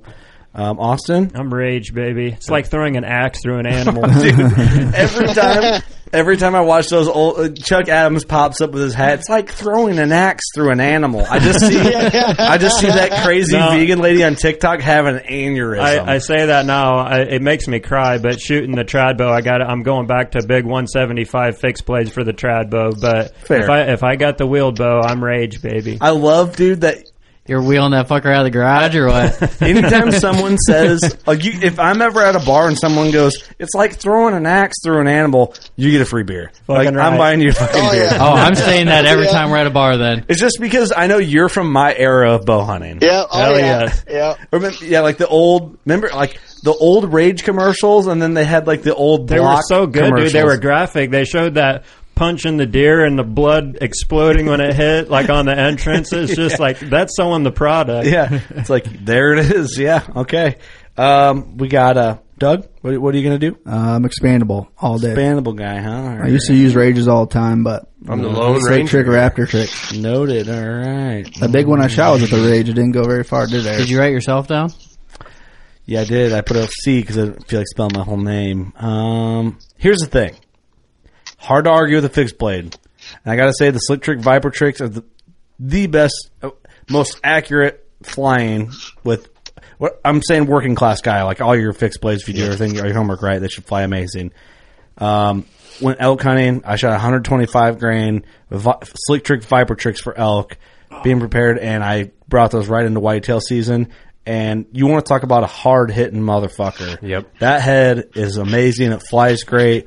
I shot that head fixed blade all the way out to 80 yards, just off like a paper tune. And that's impressive. Was just, dude, it was, and they fly like lasers. That's the thing. I can't get over any other fixed 100%. broadhead. Not to interrupt you, but I've shot a ton of broadheads. Yep. And fixed and expandable. And the expandable practice tips or practice points are awesome. Yeah. But I feel so confident being able to just use 3 or 4 fixed Viper tricks against any other fixed broadhead and shoot them at 100 and watch them. I mean, not even like just send it off, and you're not supposed to just watch your arrow, but I do that just to watch and see the flight and lighted knock and everything, just like a laser beam.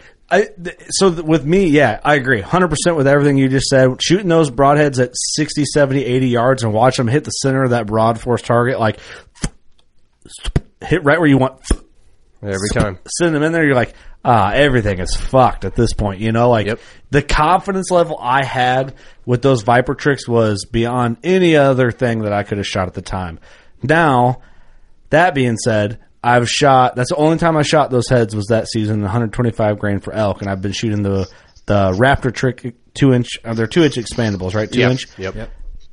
Dude, I know if I'm aiming double long, it's devastation. Oh, man. Yeah, absolutely. I agree. And Creepy, I thought I hit him a little high. He was real close. I thought I hit him high shoulder maybe, and I was panicking a little bit. Rolled him in 60 yards. So we could see the stand from where he was laying. Yeah. So it's a durable head. Like I know that head is capable. I feel for whitetails, the way I aim and everything at whitetails for double long, entry and exit hole like we talked, that head is going to destroy some shit. Yep. I'll go back to to interrupt you real quick. Yeah. But I'll go back to what Clint said, and shot placement is key. We've all said that, I guess. Yeah. But honestly, going into it, if you want devastation, an axe through the animal, whatever, you have a two blade of anything, and you know where your shot placement is going to be. I mean, it's nasty. Here's my final answer. You pinned me down and say, "Are you a fixed blade fucking guy? Or are you I was getting ready to gun to your guy? God damn it! Make up your goddamn mind." I'd be like, "All right, I'm a fixed blade guy. Give me that Viper trick. I'm game. I'm game with the Viper trick because if I do hit some shoulder or I tuck tight on that heart, I know I'm going to kill it. But I'm shooting Viper tricks or I'm shooting Slick tricks this year. They're expandable. Yep. Raptor tricks. Fuck. So I don't know. I think deep down I'm a fixed blade guy. But I'm shooting expandables right now. I'm more okay. One more thing I'm going to add. We've spent an entire podcast on just broadheads. I know. I'm sorry. Move on. Slick tricks. They don't pay. If I'm throwing bombs, like long bombs, it's going to be the Viper trick. Okay. I killed a turkey at 2 of them, 46. I'm going next subject. I'm going fixed, even though I'm shooting expandables. All right. Next one. Sense. Nope.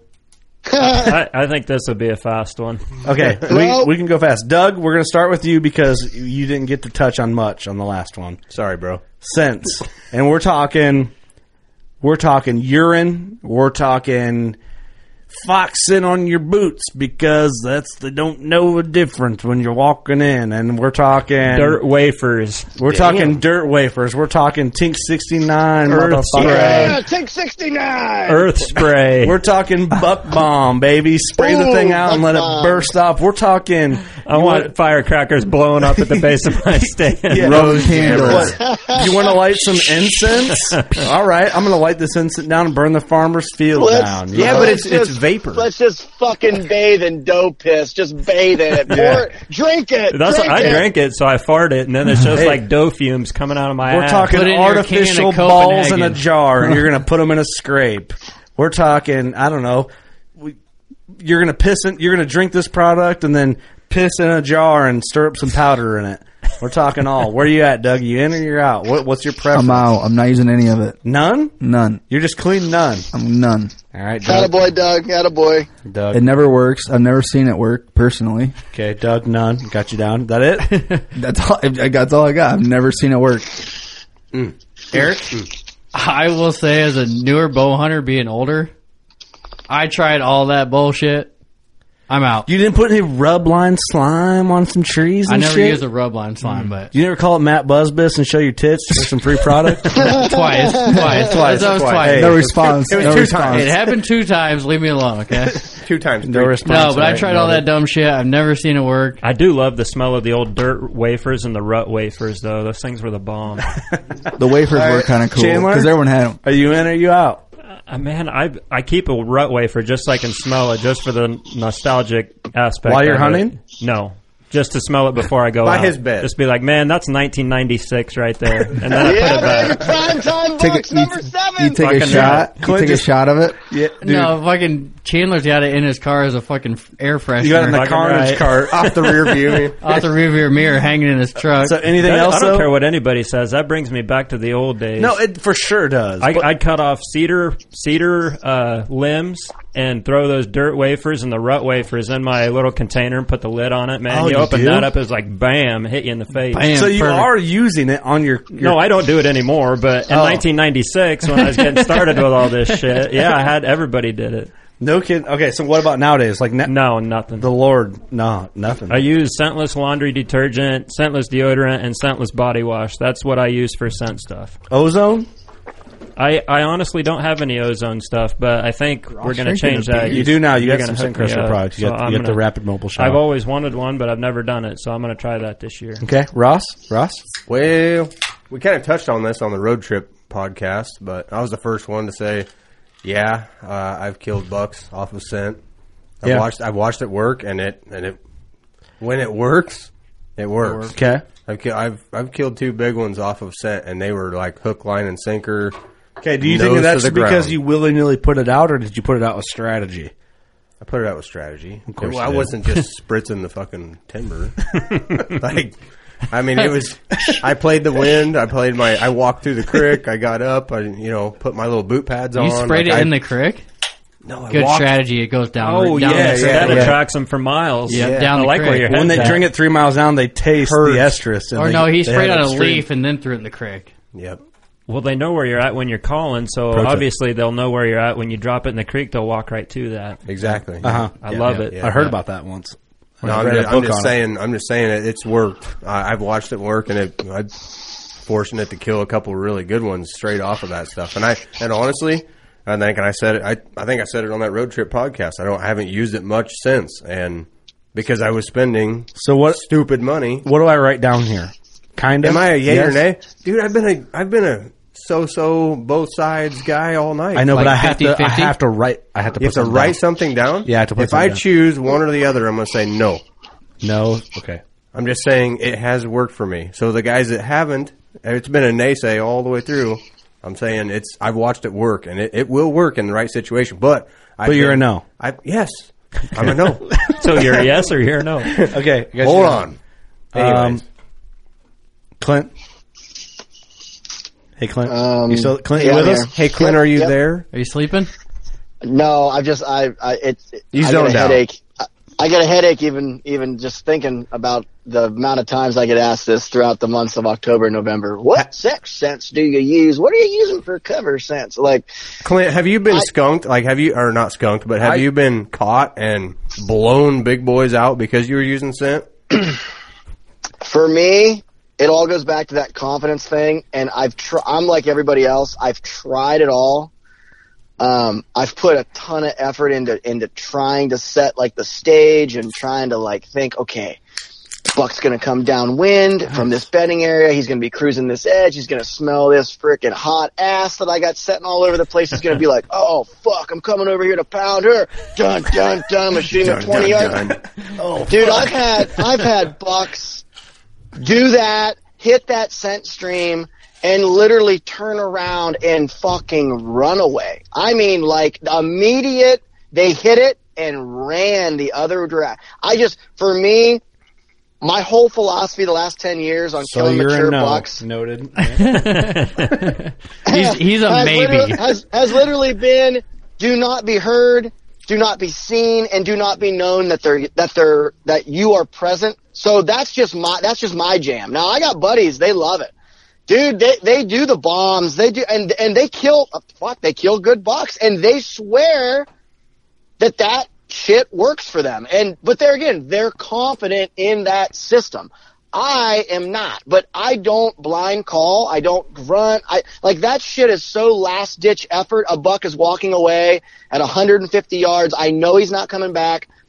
I will maybe throw a grunt or a bleat. Most of the times I'm going to use my mouth to do it. I don't even carry calls with me typically. But that is like last ditch. I have nothing else to possibly lose at this point.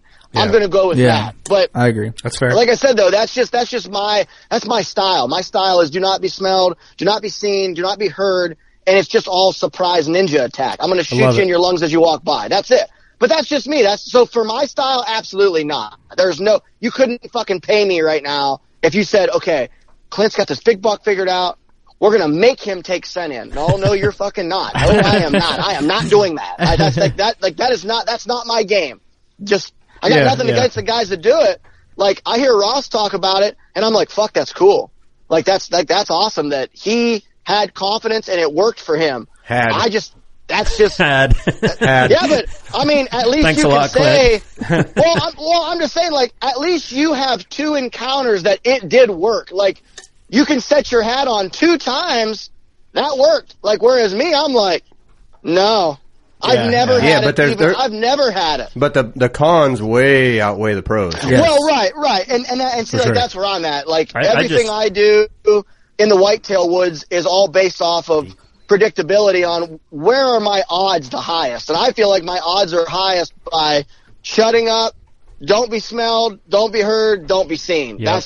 That's just my like decoy is the same thing. I don't ever use decoys. I just want to make one point while we're still on this. I think a lot of the times when you're using scent, so as we do this and we progress in our hunting career, we learn about entrance and exit of the stand and where our scent trail is laid down when we walk to the stand, and we try to eliminate deer running into that path as much as we can. And a lot of times when you're putting scent out, you're trying to position them for that shot. You're putting human scent where you don't necessarily want it, and they're picking that up as they're picking up the scent that you're putting down. So I think that's a big part of it for me. When I'm trying to enter or exit a stand, I'm trying not to cross paths where I think deer are going to be running through. So for me, that's one big reason why I don't want to use it. I don't want to get out in front where that shot's going to be. You got to have enough 69 on your boots. Yeah, you just douse it. You just soak them. Here's my thing too. So with me, I'm a no artificial scent whatsoever at all when it comes to hunting. I'm a scent elimination only guy. That's my experience. I've never killed a deer off any sort of artificial fucking, like, no Tink 69 bombs, the orange little canisters that you hook on the trees. I did hunt over that shit when I was young and all that. And here's what it did. And this probably has nothing to do with the scent, but here's the experience that sealed the deal for me. Growing up, I hunted Fulton County. My dad went to Farm King in Canton, Illinois. and they used to have that cooler full of whatever. And I'm sorry, somebody knows the brand, and there's nothing against this brand. It's just the way we hunted. You know, the stuff in the cooler is extra fresh, so it worked extra good. Nice and fresh. And it was like 3 times the money, local, whatever. My dad opens the cooler, buys the shit, we set the stuff out. He has a deer, bust him off of that stuff, he swears. This is years ago, right? I was young, real young. Couldn't even drive. Like, probably before I even killed my first buck with a bow. And I just remember my dad going, and this is just the way it is. I'm sorry for the language, but this is hunting camp. Man, fuck this shit. I spent all this money. This is fucking bullshit, you know? And I remember being like, yeah, fuck that shit. And it doesn't work. That's what, you know, I had in my head. And I thought you're just better off eliminating scent. And like what Clint said, you're better off assassin style, ninja style, intercepting a buck on his own movement versus how he hunts some wind on how you're going to figure out wind for your property. I feel like you're better off doing that. I think. And go ahead. Sorry. I think that the biggest problem with putting scent out is when you hang a wick, everybody who's anybody that has used it dips it like right in the shit, right? Yeah. And then and then hangs it right on a branch, right? So this deer's walking along there, and normally bucks would like pick up little traces, like the doe's dribbling, or she makes a little piss pile somewhere, and then he's getting on her scent. He walks up and grabs a big old whiff of this just stank ass shit right there. Imagine like, getting imagine getting a whop right in your face, like all of a sudden out of nowhere, and you're just like, "That's not right." This scared the fuck out of me. I was just thinking that. Some bad business going on here. I was just smelling an acorn. All of a sudden, whop.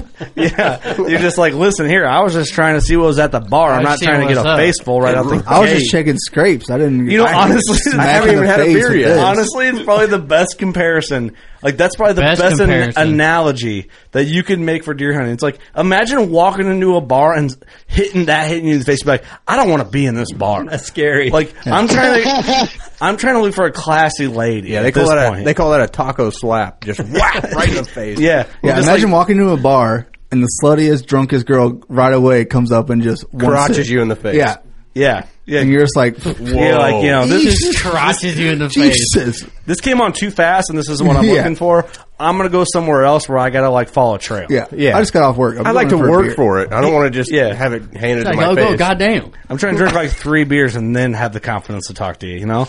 So that's the only way I can think of. Unless you're a 6-pointer, then you're just diving all over. Hey, $5. It's kids, you know? But going back to that, like, I liked, also, I think you made the point where, you know, wherever you want the scent to be, or I can't remember now, we're drinking. Wherever you want the scent to be, you have to walk there to put it there where you normally wouldn't walk versus where you're going to shoot. And so, we have a scent episode that's going to be coming up here in the future. A local guy, want to help him out. Great dude. Want to help his business. But I think the scent conversation is good. And it does work for some people, like what you guys have talked about. We mentioned it.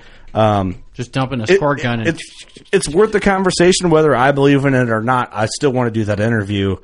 Because some of our listeners might get a lot out of it, and it might help his business and whatever. Right. I guarantee you have half your listeners that use and believe in scent products, and like and Clint no disrespect. Said, that's what works. Clint said, if you're confident with your system, why change? I mean, if you're seeing success with that, why change it? So here's what I said. We had a conversation over way too many bush lights. About it, and there literally across the road from us was a V-shaped hayfield. So imagine you got your V-shaped hayfield, the bottom of the V, the point where your 2 lines hit the bottom. I just use it. This is simplistic analogy here, or simplistic. Well, let me paint this picture. Paint the picture in a simple way. I'm drunk, so your stand is at the V, the point of the V, the bottom of the V. You're expecting that deer to come down the edge of one of those lines of the V down to the point. That's your pinch point, right? You're expecting that buck to come there, and your wind's perfect, everything's good. My analogy was, if you already did your homework, you know the deer's going to move through there, and you know your wind's good, why would you step out into the V? And it's what you guys were saying earlier. Set your scent. So if you know the deer's already going to do that, if you've already done your proper homework, why would you intercept him with something that might stop him in his tracks? Don't take a chance on screwing that deer up. Right, before he gets there. So if you've already done your homework on how a deer moves on certain winds, you know he's in a certain area, and you're in there, you shouldn't even have to consider a scent attracted into your game at all. And leave your deer kazoos at home. Leave your deer kazoo at home. Yes. Just let him roll through because you've done your So for me, I'm a big fat no on scent. Is that fair? It's fair. You guys want the next? You guys want the next one? Yeah, let's go next one. Calling. I just said it. I shouldn't say that. Clint's already said he's a no. And we've talked about this before, and no on calling. Okay, rattling, grunting, bleeding, all of it. All calling. Any call, snort, wheezing. I guarantee I don't go to the timber without it. Don't go to the timber without it. Clint, do you go to the timber without yours? I know you said sometimes you do, but I mean, I try to have a grunt call in my pack because, like I said, realistically in the rut, you got a buck you've never seen before. He comes in for whatever reason, he heads out the other side of the ravine you're in. He hasn't come by you. You've never seen this buck. It's a giant. You may never see him again. What do you have to lose? At that point, okay, if you want to throw the kitchen sink at him, I totally get it. But like I said, that is a last, I can snort wheeze with my mouth. I can bleed with my mouth. I can grunt with my mouth. I try to have a grunt call if it's windy and I need to carry sound. But realistically, like the blind calling or I remember growing up, Stan Potts and Greg Miller and all them guys, they would set up tree stands for a calling scenario. Never in my life have I done it, and honestly, never in my life will I ever do it, because for me, it's just not my jam. I don't want to put my eggs in a basket that is mainly the calling basket. That's just not my style. Well, when you get into calling, everything comes down to the wind direction's got to be just right. The deer's attitude's got to be just right. I mean, there's a lot of... Well, it's an art form. There are a lot of variables to it. And there's guys that just love to call. Like Cole Young loves to call. And he's good at it. Yeah. And it's just... You gotta pick your... it's got to be a perfect scenario, I guess. If you're going to start throwing everything at them, you got to know what you're doing before you go throwing it all at them. And just because you watch the DVD and they killed a big buck doesn't mean you ought to blow on everything that you got in your bag. For sure. I mean, go out tooting your horn. Let me get mine out of the way real quick. Yeah. I like having a grunt call on me. Rattling, just probably 2 weeks of the year, I'll carry them. And they're for last-ditch efforts, typically. Is that like when you spot a buck, or are you just blind rattling? Sometimes I will blind rattle because I've had deer run the fucking fast on blind rattling, but no, not common. That would be a deer out of the way. I know he's not even coming near me. I know the wind's decent, and that would be one of those type of efforts. Your first pick would be rattle at him. You're throwing a Hail Mary at him. It's a Hail Mary. Yeah. And I don't love to rattle because I think you spook more deer than you call in deer, personally. Grunting, I think the way I grunt is I will blind grunt, but I'm not going I'm not doing a scene. I'm throwing like two Soft out grunts. And then that's it. Yep. For like a while. So like subtle, just, hey, I'm a buck, I'm hanging out here. Well, if you ever hear a buck grunt in person, it's rare you have one that scares you because it's so loud or whatever. I've had that happen, but once and the whole time I've been hunting. Not very often. Yep. So when you hear a deer grunt, even a mature buck, it's not like what you think always.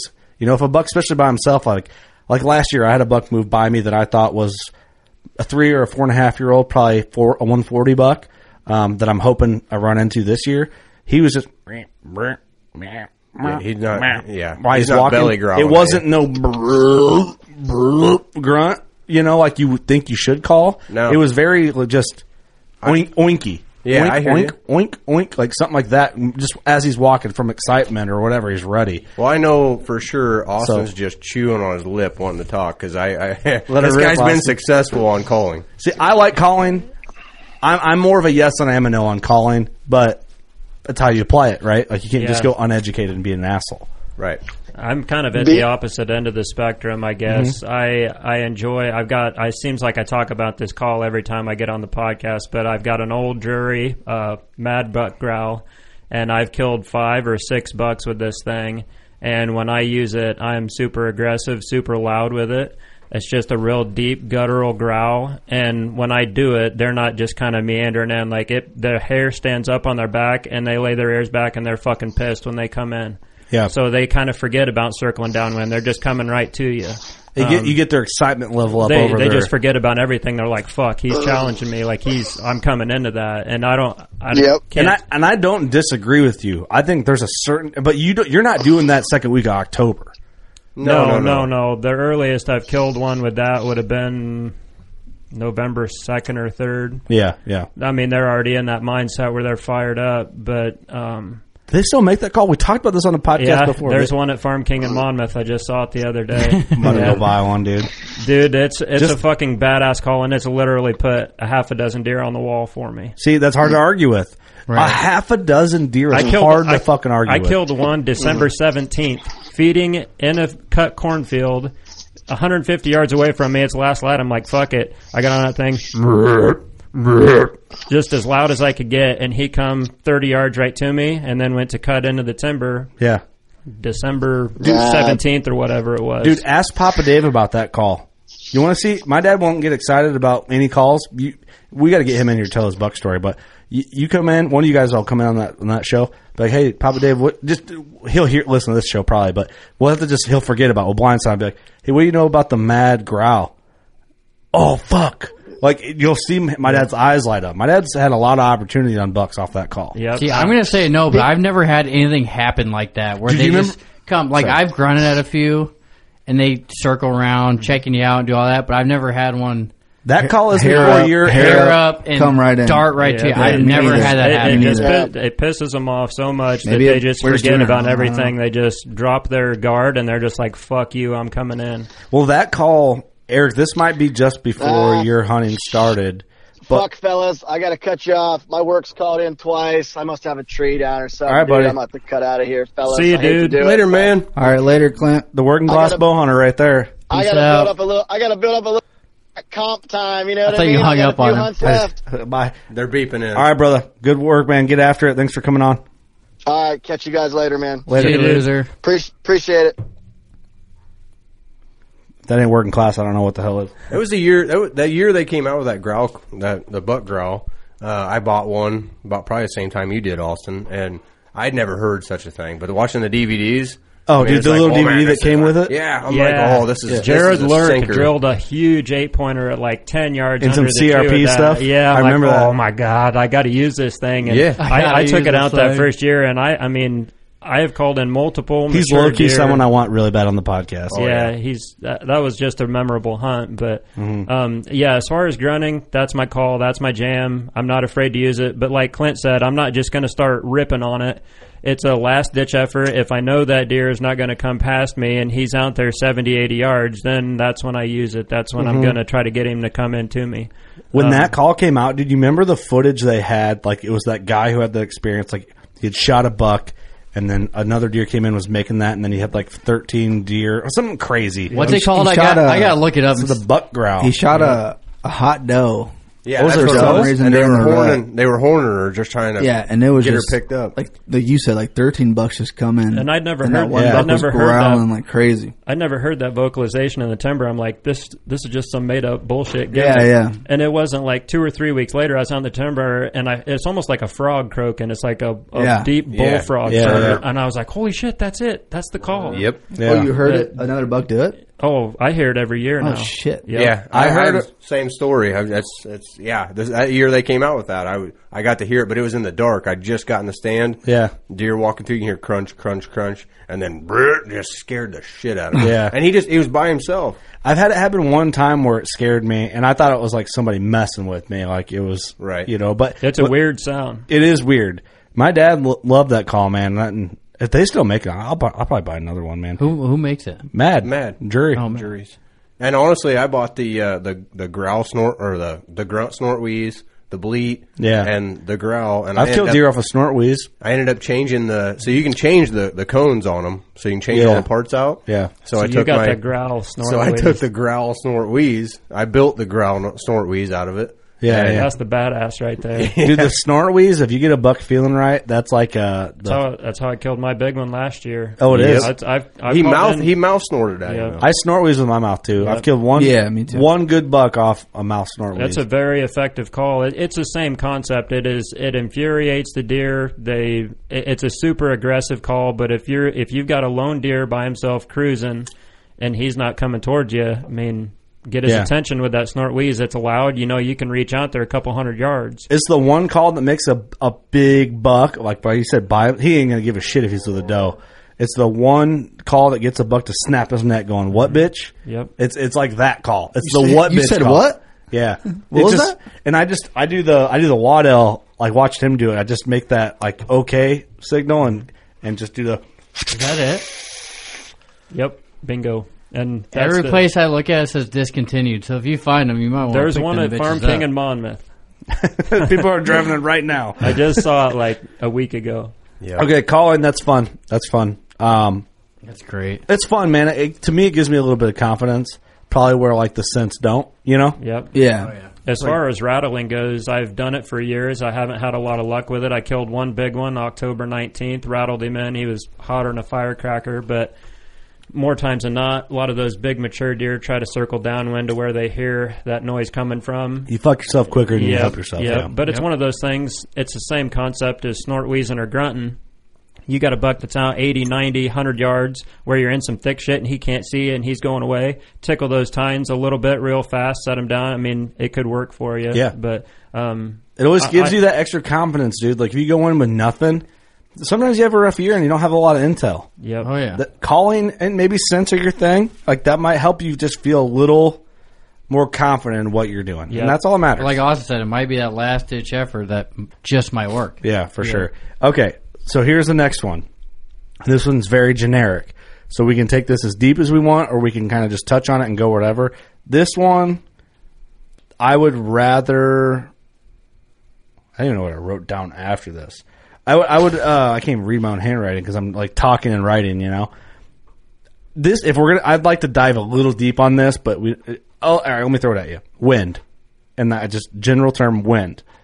I know guys, and here's the thing: like we all agree, you can't hunt without acknowledging the wind, right? Right. We're all on board on that. I don't think there's any arguing. I think that has been, if you've listened to 400 episodes of this show, you already know that shit, or we have killed your brain cells so much that you decided to ignore wind. Yeah. Whatever spectrum you lie on, or however much alcohol you drink on a weekly basis, it's hard to argue that the wind is not something to pay attention to. I do know people that didn't realize they needed to pay attention to it, but now they're like, oh, fuck, like that all adds up. Yep. Like for me, wind is number one.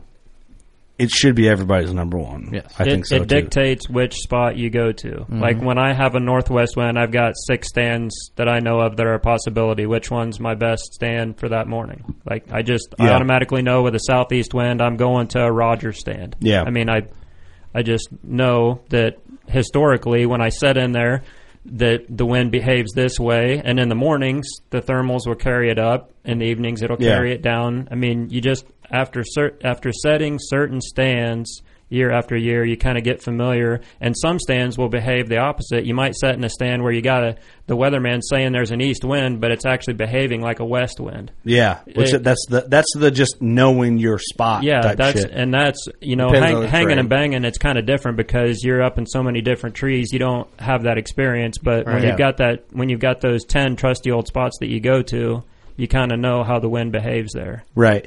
And so that is the basic overview of when, there's entry, there's exit, there's knowing how. So here's one thing I like with the wind, and something that I think is important in knowing the wind, is understanding how a buck will use wind for his advantage. So exactly, you can't go in with a wind that's just perfect for you because you're not going to see a big buck. It's got to work for both of you. It's got to work for both of you, and that's where it gets complicated because it has to work for you on your entry and your exit, and it's got to work for you for the entire sit, and it's got to work for the deer when he's moving past you. So my question is, and this is to everybody here, I'm mostly looking at Ross and Austin and hoping you guys will trickle in. And I'm asking this, one, because I sort of know it.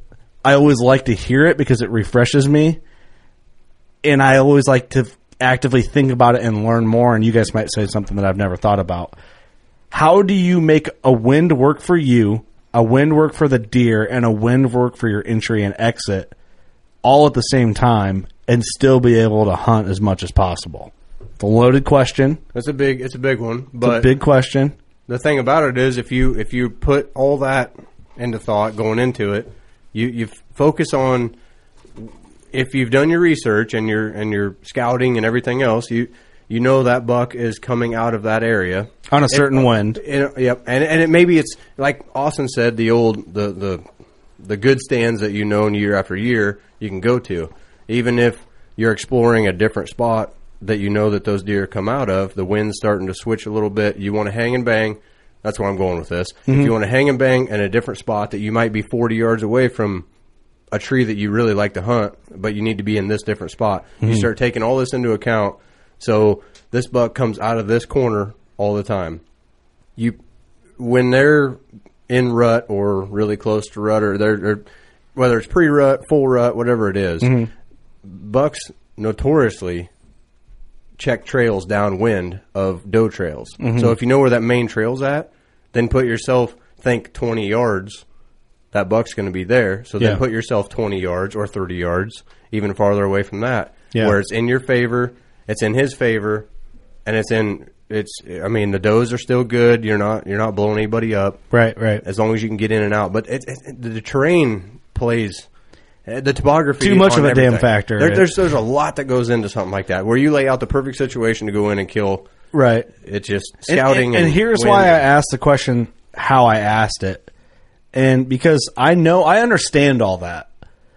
But I've been watching a lot of Don Higgins videos at work, and our buddy Tyler's sitting in the studio. Like, he's a newer hunter, but learning like with me too at the same time. And Tyler's been like, "Oh, dude, I like this guy. Like, this guy breaks it down cool." And he had a really good video about Winded that we watched, and I always rewatch like everything he says. I know that, I understand it, but every spot you hunt, you have to look at it differently because. All right, let's go back 2 years ago, 2018 season. I killed the nice 10-pointer. Austin, you helped me pull him out.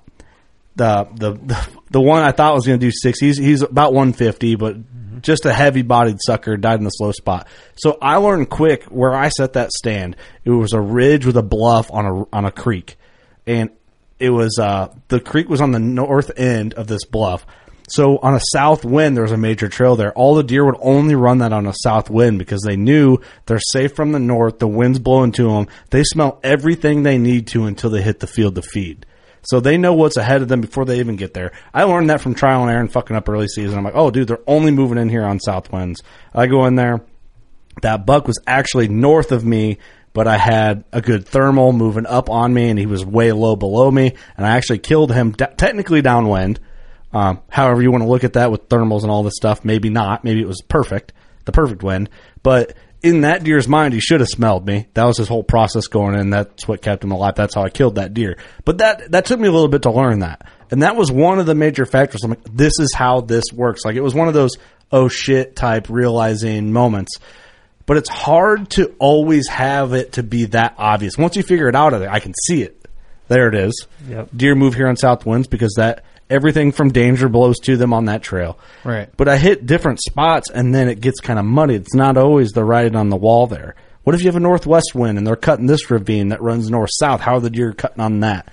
On an east wind, on a west wind, south wind, all that stuff. So it's funny because we all like to sit here and strategize on this nice football play for wind direction and like what's the golden ticket? How do we do this?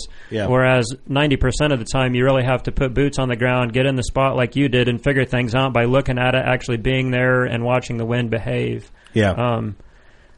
I guess my biggest thing that I'll do when you talk about using a wind that is good for you and the deer. And especially if you own the farm and you can do this, you can go in and bend the habitat the way you want it. So you can create brush piles or hinge cut or whatever you want to bend the deer out, get them to come out the way you want them to. If you don't have that, you can look for natural features that are going to do that. Big ledges, if you have a big ledge behind you where deer can't go, but a west wind is still going to favor them to come out into that spot. I mean, you just have to pay attention to little things like that. Places where the deer can't get behind you, or at least can't be within 60, 70 yards of downwind of you. Sometimes that's all it takes. They'll circle 100 yards out, and if the thermals are lifting in the mornings, you're golden. They're going to come out, and the wind's going to be perfect for them. But it's like I said, a lot of it is just putting the pieces of the puzzle together. Once you get in the timber and sit in that spot a couple times, you kind of figure it out. Right. For sure. Boots on the ground is probably the best answer to that question. Because if you have a new property and you're going in there for the first time, you could be like, hey, I think this is where the deer are coming from. This is the wind I should hunt. Yeah, or you can go in there on that wind, and they're coming in right downwind from you. Yeah. Or I think you don't know where they're I think the wind's going to behave this way, but you get up 15 foot in the tree, and it's behaving differently than it was on the ground. Like, I mean, that's just something that you literally have to try. Dude, in my bino harness, my wind puffer's right there. Dude, I'm almost out of that fucking thing already. I hit another one. But, like, I'm always hitting that thing. And it's half the time I'm in there, I'm like, wind's going backwards right here, like, or some weird shit, you know. But it might be different on the ground. One of my favorite strategies. I'll get up, I'll find a good run, a trail under me, and if there's a little bit of a hillside there, so I'll get up 15 foot up in the tree, so I'm way over them. But that trail's like 10 yards. I'll pick that wind, blow right, and hit me in the back of the head, so it's literally blowing over the top of them. They'll come right under me and never. Your scent's just over them. It just blows over them. Blowing right over top of them. Yep, I've killed a lot of deer that way.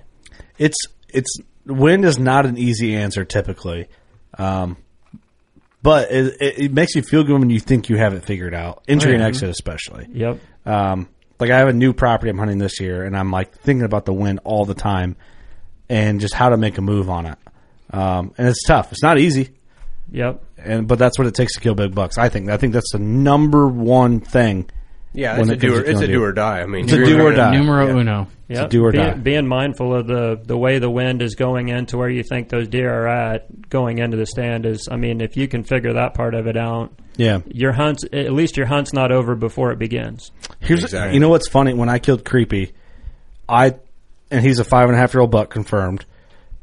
He moved. I hunted him on a wind. I thought he would move on through that area, and he was moving in after some does.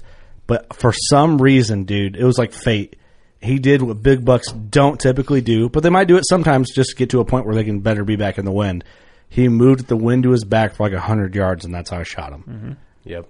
It was weird as shit. I don't know why he did it. He left does to turn around and walk to me with the wind to his back. None of them were hot, and he wanted to circle back and start checking. I think so. That had to have been it. Yep. But you hadn't been in there. That's some shit you think about though. Like, why the fuck did he turn around? Well, you hadn't been it. You hadn't been in there fucking around with him. No, never. I mean, as a hanging bang, he was confident and letting his guard down to circle back around, and you were there. That's what he did. That's 100% right. So don't overdo it and get in there and just skunk the place up. And don't overthink it. Like a lot of these big deer, especially when the rut's in and everything's going crazy, a lot of times they don't pay attention to wind direction. So a lot of times it's as easy as here's the trail, here's the direction of the wind, get on the side that works for you, and wait for the big fucker to walk by and shoot him. Yeah. Sometimes it's as easy as that. Sometimes it is that easy. Yeah, but when you're talking more about like evening setting and deer coming out to feed, that's when you have to pay more attention. This is like December, I don't know how, I don't remember the date, December 9th through 12th-ish. Yeah, when you're talking about deer coming into a field, big deer are going to put that wind in their face. They're going to approach the food source in a direction that favors them, so that's when it gets more technical. Absolutely. Right. I can read it now. I brought up my notes here. You need glasses, bro. Moving on from wind. I also wrote it like an asshole. This one I want to skip, I think. It was passing deer. And that's just an empty hole. Because that's kind of opinionated, right? Yeah, that's up to everybody. Whatever each his makes own. you happy. Your own opinion. To each his own. We talked about shot placement. Unpopular opinions was my next note. Huh. And we're kind of covering different aspects of unpopular opinions. Mm-hmm. So these were all kind of that. Can you think of anything off the top of your head that's an unpopular opinion? We're kind of in the middle of it here. So when you said controversy at the beginning of this, I was hoping the old Ron Pola buck was going to come up. Let's talk about it then, because I saw him get brought up in a forum today, actually. The Ron Pola buck's special to me. Okay. He was killed on November 13th, 1998. Which happens to be the same day that I killed my first big buck with a bow. Mm-hmm. So that's why I remember the date. But I was going to say, it's awfully specific. You know this buck really well. It was a Friday. Wow. It was a Friday the 13th. But he's just a crazy, huge deer. And obviously everybody that sees the picture is interested in him because he would have been the new net typical archery record. Right. Because there's huge controversy over it. He's like, huge. Still. The biggest hunting industry controversy. He's like white as shit. I'd agree. It just fell off the face of the earth. But yeah, so yeah, go ahead, keep going. You know more about this. No, that's all I was going to say. He just was a contender to be the new typical record, and I think the accusation was that the rack had been prefabricated or whatever. Yeah. The picture was posed, and he never even tried to get an entry to the book. He just disappeared. So it was always kind of suspicious.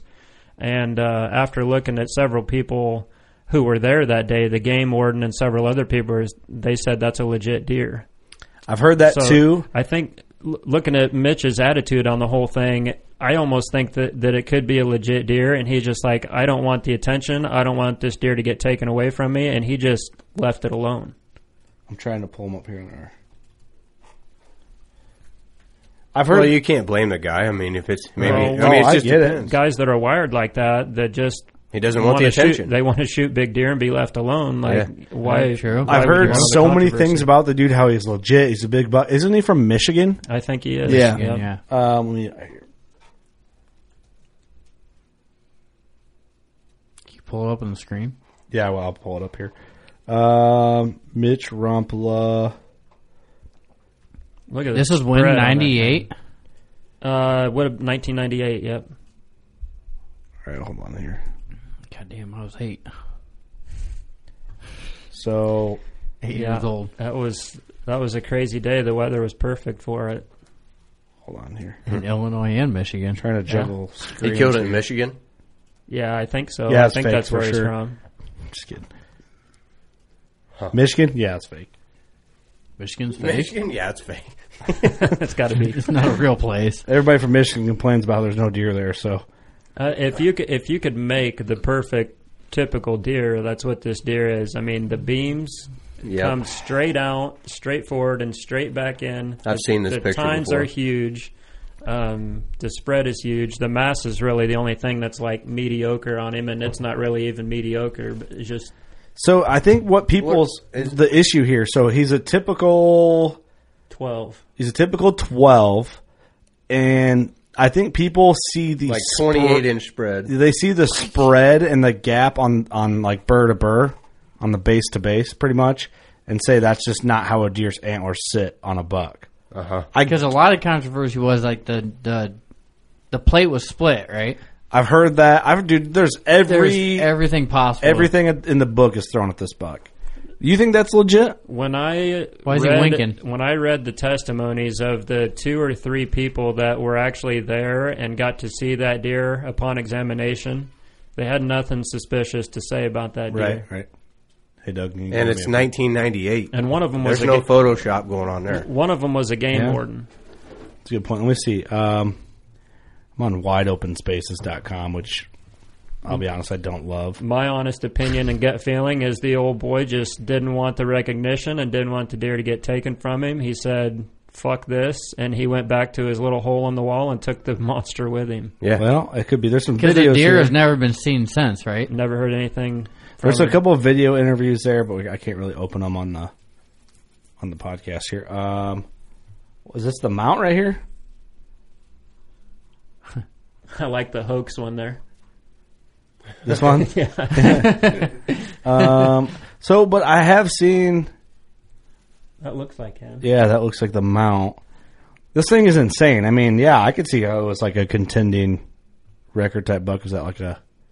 Well, it looks it's Michigan. The Hanson buck's 213, and I can't remember what this one was, but he was like 3 or 4 inches above it, if I remember right. I think that just looks so unreal that people could see why. Unreal. Yeah. It is. It looks unreal. Like there's no way. Yeah, the spread looks fake. I mean, he just looks. It comes off its head. Here's a North American whitetail world record. Part 3. Rumors versus reality. Part 3. And this might have been where I read. I can't remember. I don't even know what deer this is. See, we're just dove into a rabbit hole. There's a Mitch Rumpla, but see, it's the same photo.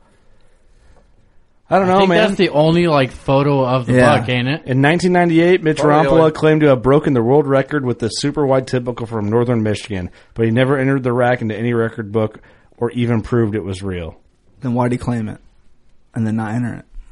He couldn't have entered because he's a ghost. exceeded 65% let off. That's The rack was entered in. Hold on. The rack was never entered into any record book, though in early '99, 3 measurers scored at 216 and 5.8 net points on behalf of I can't read that word. Commemorative. Bucks of Michigan. What made the lack of an entry into CBM curious was that Mitch once had served as the club's scoring chairman. Some who doubt the Deer's legitimacy focus more on Mitch than the animal. Among other things, they note that he has a criminal record, which they say proves he isn't credible. They say the fact that he never entered the rack into Boone and Crockett means it must be a fake. He couldn't enter into Pope and Young if he wanted to, as his bow exceeded the maximum 65% let off allowable. That's different now. You got the old asterisk. They say that even before November 13th, 98, he had a detailed plan to profit from killing a number 1 buck, meaning this likely was all just an elaborate scam. They're probably voting for Biden. Yeah. Well, COVID. In 98? In 98, yep. Whoever is writing this article, I'm not sure how much of the above is relevant. A lot of people also have criminal records, but that doesn't make them liars. Not everyone elects to enter deer into the record book. That's a personal decision. And even if Mitch had planned out a strategy for cashing in on killing a potential number 1 deer he was hunting, that's not unthinkable. Many other hunters might have done so too. So for the moment, let's leave Mitch out of this. Let's deal with just the deer, starting with the claim that he's bogus because he couldn't have lived in Grand Traverse County. So this is going into a whole other thing. How many counties in North America have grown more than 1 buck grossing over 220 typical? I don't know, man. I don't know what I believe. I don't either at this point. Going fake? I'm leaning fake. I'm also leaning fake. Because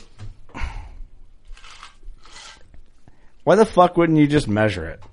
If it was a world record and you were being hounded that hard, why wouldn't you just be like, fine, God, leave me alone. All right, here it is. Let's just measure it. That's a good point. Man, why the big deal? If it's a record, just let it be the record. There's some fruity dudes out there. He's from Michigan. It's fake. I'm just kidding. It's the alien. I don't know. I don't have any reason to believe it. An interesting controversy, nonetheless. Like probably the most controversial deer that I think can so. remember. Yeah. Oh yeah. Canadians are way nicer, right? But you got like Milo Hansen. He's just like, he's not a hardcore hunter. Dude, he's held that thing since like 92 or 93. And it's a stud, but he's just kind of like, shot it with a rifle. Yeah, here it is. Can't believe it. Like just humble dudes. Like, yeah, come look at it. Cool. It's a record. Like either Mitch Rompla is just legitimate, did not want any attention, or he's a dick. I don't know. Let's call him. We should. Find him. He's got to still be around. Somebody's got to know him. Unless he died. I don't know. How. That'd be a podcast for you. Oh, he'd never do it. If he ain't going to enter his bucket of the record, but he's not going to have some drunk motherfucker from Illinois be like, come on, man, all the Busch Light you can drink, you never know. Yeah. You never know. Dude, what do you need, man? We'll buy you a steak. Hey, the worst you can say is no. That's right. I'll reach out to him. He's got to have a Facebook, right? He's probably on there giving people shit for he's the kind of guy that seems like he'd have a Facebook page. He's probably in a Mobile Hunters forum somewhere. Instagram, Snapchat. Under Matt Rampla. He's in there bitching about delayed orders and shit. Up Michigan. I ordered your double step 14 weeks ago. You told me 3. Some bitch should have been here 2 years ago. Son of a bitch. Well, you should have ordered it 6 months before season. You knew better. God damn it, Mitch.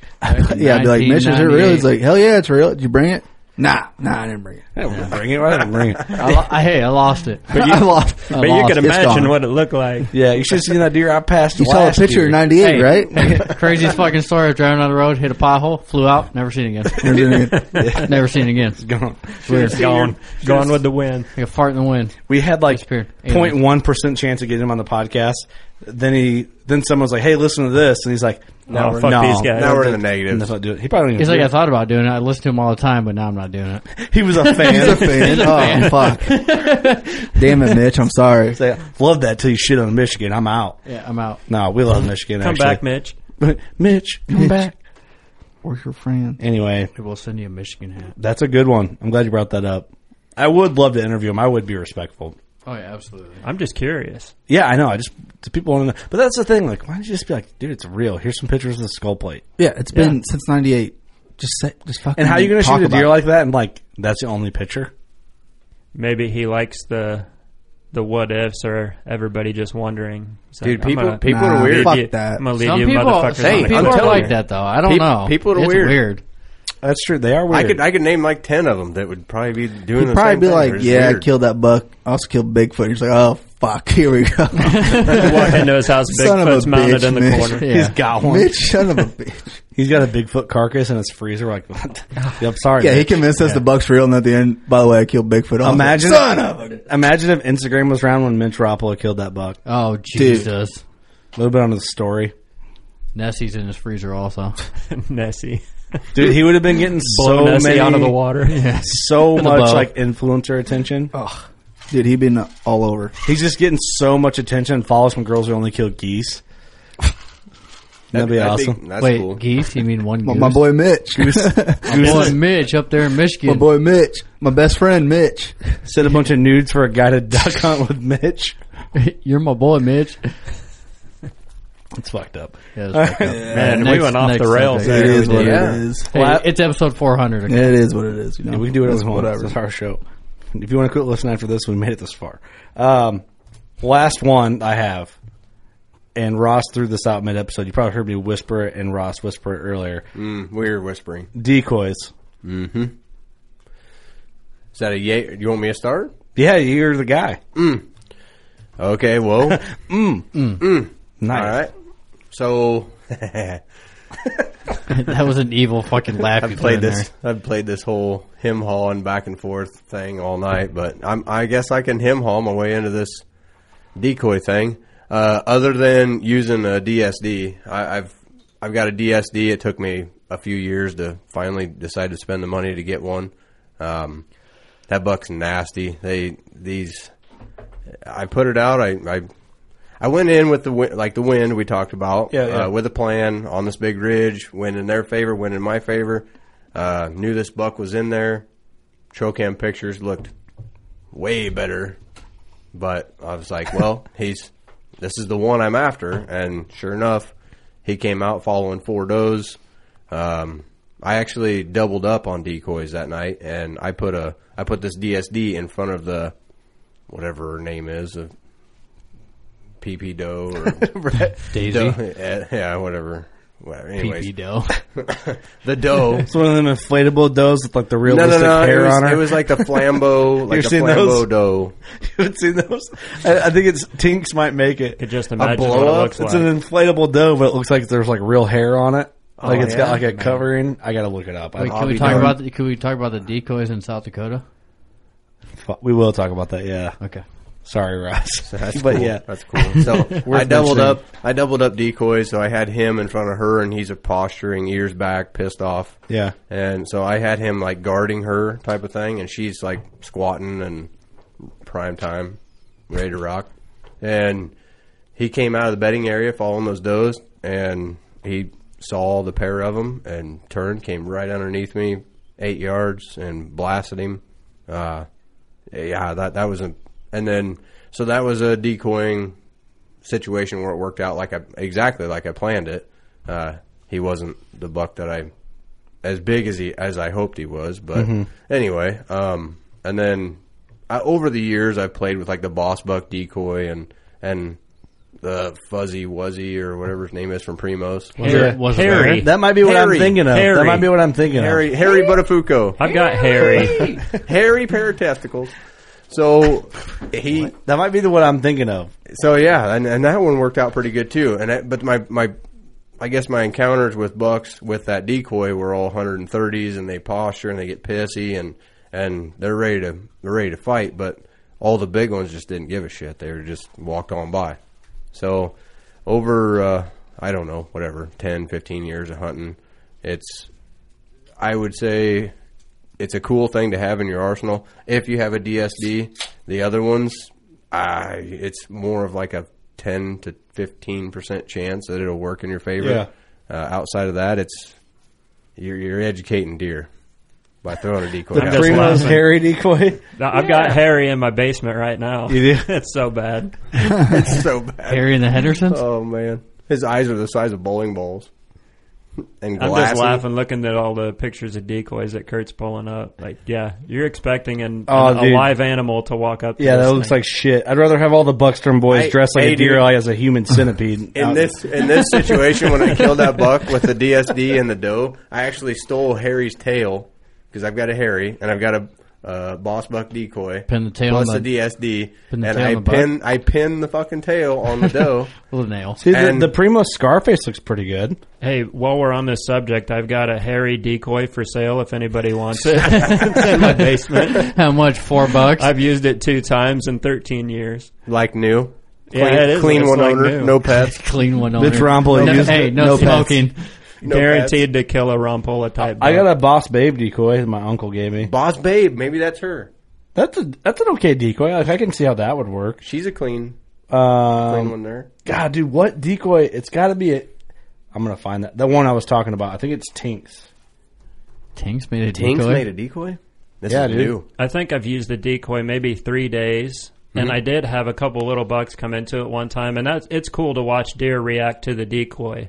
Like, they bristle, they get aggressive, and walk up to him. Like, and I think especially with the recurve, you can really position them where you want them to be. Yep. But when I think about a big buck coming out and looking at that, I'm like, there ain't no fucking way I'm going to roll the dice on a big deer coming out and looking at that thing. It's kind of like the sense. I mean, you just. I'm going to say no because I've tried it a few times, and every time deer just kind of walk by and they look at it. Or you piss off a bunch of does. You got the Tinks Miss November doe decoy. Miss November? It's like she's sick, dude. She got EHE and couldn't find a creek. Hey, wait, by the way, it's currently unavailable. She can't run away. Yeah, currently unavailable because no one fucking bought it. That's great. The thing I like about how you it can is, zoom in on it, too. Whatever you do. Is that a cow's head? I don't know if this is right, wrong, or indifferent, but if I put a decoy out, I want something to blow in the wind to make some form of movement. It can't just stand there. Yeah, you know we used one of the Reinhardt decoys for antelope hunting. Yep. And then it was it's thin. It's almost like target material, but like the body pieces together, the neck pieces onto it, and then the head pieces onto the neck.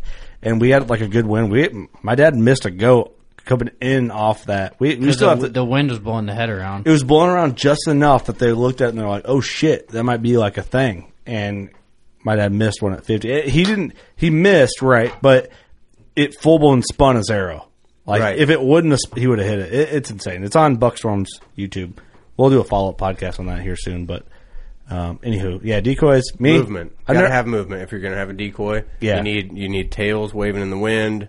Little pieces of feather on their ears so that it's moving. You got to give some form of movement if you're going to do it. It has to be the perfect situation. Just stand there for an hour. I've never used one, but there was like 4 years ago. Behind me is a big grass patch, and it's about 180 incher. And I did like you said, tinkle the horns real quick because was the last hoorah I had. And he bolted right to me and got to the fence and stood there looking for the buck. I think if I had a decoy. Yep. He would have jumped.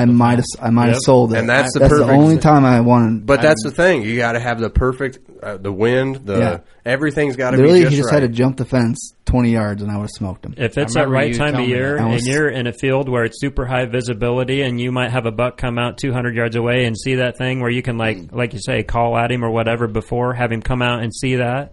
I mean, I see where they could work. You see guys kill big deer off decoys all the time. Absolutely. If he's already running in then he sees what he thinks is a buck, he'd be like, "Oh, talk to Philip Vanderpool. Kills him over. Philip does it all the time. That's true. Yep. He loves. But over the highest end decoy you can get. DSD. True. DSD. Which is stupid. They're $700, but they $700? Yeah, they're really. It's a lot of money, and it's DSD. It's a lot of effort. Yeah, send us one. Let's try it. Trying to send us one. We'll review. They are badass decoys. I'm not gonna lie. Send us like 6 of them. We'll review them, dude. We'll give you a good review. Well, if not, Kurt has if 6 not, bucks on guys, the field. Throw in some turkey decoys while you're at it. Yeah, that's hard to argue with. Oh, no doubt. I'm a believer. Best decoys in the business. I'm a believer, but I'm not going to lie. I do like those Avian X ones.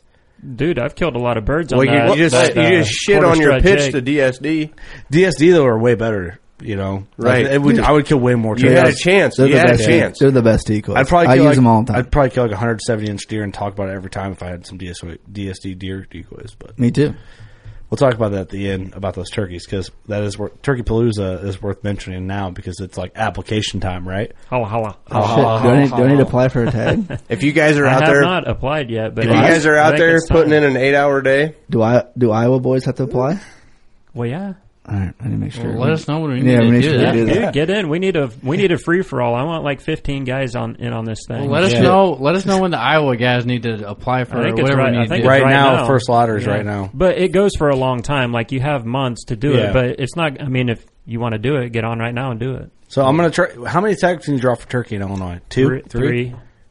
I'm probably gonna try and draw 3 then because I'll probably apply tomorrow on lunch and get like a certain county, but we just need to figure out when Turkey Palooza is. Right, we need to set a date, but I'm guessing it'll be not Father's Day. 4th or 5th season, late like we usually do. I like 5th. Yep. Because then it's like all the turkeys have been called at and we're just like hustling. Yeah. It's kind of more fun. I like first, second. Except for that, dude, I'm not going to lie, I watched that DCAT video a lot. I haven't watched it for a while. That's fun. It was the dopest shot I've ever made. What kind of decoys you have there? DSD, all DSD. That's what I thought. I disagree. I don't think it's the dopest shot. I think the dopest shot was Kansas. That was a bomb. Hard to argue with. And that was pretty far. Yeah, that was a cool shot. I don't know then. It was the decap was cool. It was so close. Yeah, decaps. I mean, they're just fucking badass. It's another ball game. The Kansas scenario was unique because it was not a traditional turkey hunt. It's cold as fuck. It felt like November, like a cold November morning. Hey, great video. I like watching it. That was warm. Yeah, you're probably warm watching it. Yeah, we froze our feet off in Kansas that one time. That's episode 2, Carbon TV, first season 1. That was a good time. Yeah, we'll revisit. While we're on decoys, though, can we touch on South Dakota decoys? Yes, thank you for bringing that back. Real quick. Yeah, I hope that dude listens to the podcast. He for sure doesn't, but probably not. But he might have seen the sticker or something because we should have put one on his decoys, or put a little card in his truck window. yeah, that's a good idea. We're out in South Dakota. We were hunting it was a strip of round bales. Yep. Then a walk on ground, walk in, whatever. Walk in. A strip of round bales. Say you did what I did. I love it. It just must be an out-of-stater guy thing, you know. Strip of round bales, cut wheat field, cornfield that the farmer's cutting one row at a time for silage. Yep. Which is fucking miserable. Ton of goats in there, and it was like a almost 2-mile hike. Yeah, 2-mile hike in. Almost a 2-mile hike to get. So a lot of goats. A lot of effort for most people, right? Like we walk in we carried a blind, chairs, decoys, the whole 9 yards. We carried it in there. How many times did we walk in and out of there all week? Fuck. 5 times, 5, 6 times. More than that, I bet. I don't know. I don't know. Fuck, we hunted it 4 days, 5 days, and walked it twice. You know, in and out each time. Yeah, it was a long way back there to not be successful each time. Whatever. Anyway, this dude. Well, the first morning we sat there, I can't remember. Were you with us for the first morning? It was you and Papa Dave, and you're like, this guy, or no, you've seen a bunch of goats, and then you're like, oh shit, these goats are standing there. And all of a sudden, you've seen the guy, and he's like, man, those fucking decoys look awesome. Right. It gets daylight, and I'm glassed with my loopholes, and I'm looking through, and I see like on the edge of this hayfield, I'm like, over by the round bales. By the round bales. Fucking goats over there. There's a guy. If I saw the guy first. Oh. I was like, there's a fucking guy on the other side of that round bale. My dad's like, you gotta be fucking kidding me. I'm like, yeah, he's right there, like straight out from us. Like he saw our ground blind. I was like, yeah, I'm sitting straight out from these motherfuckers. I'm like, this is the spot. And I'm like, dude, come. Yeah, but wasn't it like his decoy was on one side and he was on the other, and you're like, there's a goat literally on the other side of him. Yeah, he might not know. He was sitting. He had his decoy out, and he was sitting flat on his butt, like back against the round bale. Oh, on the end of the round, flat on his butt, like unprepared. Couldn't draw. There's no way he could have drawn his bow. And we're looking. I'm like, man, he's got like a couple decoys, and this decoy, I kept seeing him pick his decoy up. I'm like, man, this decoy looks super good, like really real. But none of the goats are like paying attention to him, and I'm looking at all his decoys. Well, I'm like, oh, he's got a bunch of decoys out there. And anyway, a couple of days go by, and you and Jeremy go out, and we see some bucks on the other side of the farm by the round bale. So we're like, okay, we're going to sneak over that way, which is totally opposite of the way we've been walking in, which is up by some barns and some bins and stuff. So we're like, we'll sneak up these bins. Might be able to cut them off. So we go up there, and there's a whole deer cart of decoys. But this guy must have been a taxidermy or something, because they were like stuffed what? Antelope. There's like legit shoulder mounts, full body mounts on metal stands, and he put them together and put the heads on. How many did he have? There was 3 on this one cart. Jesus. Yeah, like decoys. We sat out. I could see. I got a picture of it. We were sitting out, and you could see he just had them sprinkled around. Well, my dad and I were watching him, and he was like, he'd go up to the farmer's round bales, and he was like putting all his weight into it to roll the round bales around to make like this certain decoy. Well, it's funny. We never did a follow-up podcast on this, but we'll kind of do it now. So we went back in. We knew the guy was in there. We saw his truck there. He was there all day. Like he was in there all fucking day long. Well, we kind of stayed out of his way. Like we knew there's goats and it was kind of painful. We're like, we'll just go find another goat. Like we're battling consistently decoy goats, trying to decoy goats. Like the odds weren't there, right? So we go in at like 1:00. And I love how we just go from whitetail straight to fucking antelope. It's fine. Well, because we were talking about decoys, so we had to bring this up. We had to. So we walk all the way the fuck in there. It's like 1:00 in the afternoon. This dude's leaving. We see him carrying his decoy. He walks up to the bins, and we see him leave out. And 2-mile hike out. Like so, this dude's putting in effort just to get to the spot, just like we are. Yeah, carrying 400 pounds of decoys. Yeah, well, he would leave them. He'd park them by the bins. We didn't know that until they walked up and found all the decoys. But he carted that in and parked it there, like 2 miles fucking in. Anyway. So we get in there, we see him leave, like, cool, so we got the spot to ourselves. There's goats. We see goats way the hell out. We see goats bedded. Huge piece of walk-in property, like huge. But it's just a little too much effort for the average dude to get in there. So I'm like, all right, here's what we need to do. Someone needs to get in that ground blind just in case with the decoy. So Papa Dave gets in the ground blind with the decoy.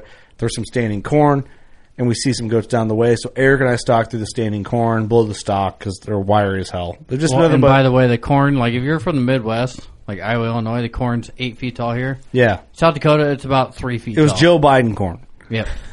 So we're walking through this Joe Biden corn, blow the stalk, get there, just not winning corn, And we're walking through. It's hotter than fuck. We're out in the open, and we're glassing. I'm like, dude, there's a bunch of goats way the hell out there, and they're bedded on the shady side, the north end side of those bales. And they're laying in the shade. Dude, they're bedded down the shade. They're way out there too. Way out there. And by the way, like I'm already tagged out. Like I've filled my interception tag, so I'm just guide. Like I'm all in to get my boys fucking antelope. So I'm like, dude, what if we jaunt down, walk right by my dad in the ground blind like a bunch of dick bags? Like, your old man probably had to think, like, what in the fuck are they doing? He had no idea because he couldn't see the goats, how they were bedded. And I was like, let's just try it. So we get around, finally get to the hay bales. Then we get to the bales. You can kind of just, if you're tippy-toed, you can peek over them. We're looking. I'm like, all right, they're still bedded there. We can see 2 are out in the open. One's bedded out in the sun, one's bedded in the shade, but they, like, to where they could see us. And I'm looking, but they looked like younger antelope, like yearling type antelope. Like we're in the cornfield, a picked hay or wheat field, and then the round bale. So we had to cross the cornfield, the picked wheat field to get over the hay bales where they're at. Yeah, so we're running right across the wide open field. We're at the first bale at this point. We made it to the first bale. And it's hotter than fuck. We're out in the sun. We're fucking Caucasian. It is what it is. White privilege, I don't know what that is. So I'm peeking over this bale, and I'm like, all right, we're good for like 3 bales of like pretty easy, like 30-yard gaps. Oh, yeah. We make the gap, look, nobody caught us. Make the net gap to the next bale, no one caught us. Well, the next gap is like 80 yards. Yep. And I'm like, dude, I don't know if we're going to do this. And I have my Montana like flat decoy, and I'm in front of Eric, right? I'm the decoy man. That's my job. Yeah. I'm right behind him, like And our wind, nuts to butts, I'm right behind him. And our wind is good, but it's getting worse as we get closer, right? It's quartering wind. Go back to our wind segment. And I'm like, all right, we just go for it. We made the last bail, and the next move is like we're running right at him, getting right on top of him. And it's a miracle we made it that far. Yeah. Because there's two goats bed out in the open. They were sleeping, eyes closed, didn't see us. Like, we got lucky as fuck. We get to the point where we're like, okay, no more bales. Now it's the bales they're bedded in, and one bale real close. And then there's the bale with the buck is bedded behind. And I watched him. Eric was leaning down, resting. I was the dude doing like exhausting stuff because he has to shoot. So I'm looking, I'm like, dude, that buck went behind the bale. He was looking at his does. I never saw him pop out. He had to have bedded down. We got to make our moves and make them fairly quick. So now we're out of bales. We have the two goats bedded in the open. We know there's mature does bedded behind the bales and the buck bedded behind the bale where he can't see us. So I'm like, okay, we need to run over, line up the one bale closer to them to where the two out in the open can't see us, and it's squeezing it tight. Like, they're on the edges of each of the bale. If we go on one side, the one doe in the open sees us. We go on the other side, the other doe in the open sees us. So we're trying to if you watch us from a distance, we look so dumb because I'm running with the decoy like this, and I'm edging. I'm like, okay, I can kind of see that one. All right, get behind me, straight behind me. All right, here we go. We're engine forward. We get to 120 yards. I have my rangefinder out of my vinyl harness, ranging over the decoy. That bill's 120 yards. That goat's bedded behind there. I'm like, dude, we got to cut this in half. We get to 60 yards. I'm like, dude, 10 more yards. We're going to go 10 more yards. And Eric's like, dude, we're this far. Fuck it. Let's try it. We get to 55 yards or whatever it was. And I'm like, I don't want to go any closer. We're out of bales. If we go any further, the does are going to see us and spook.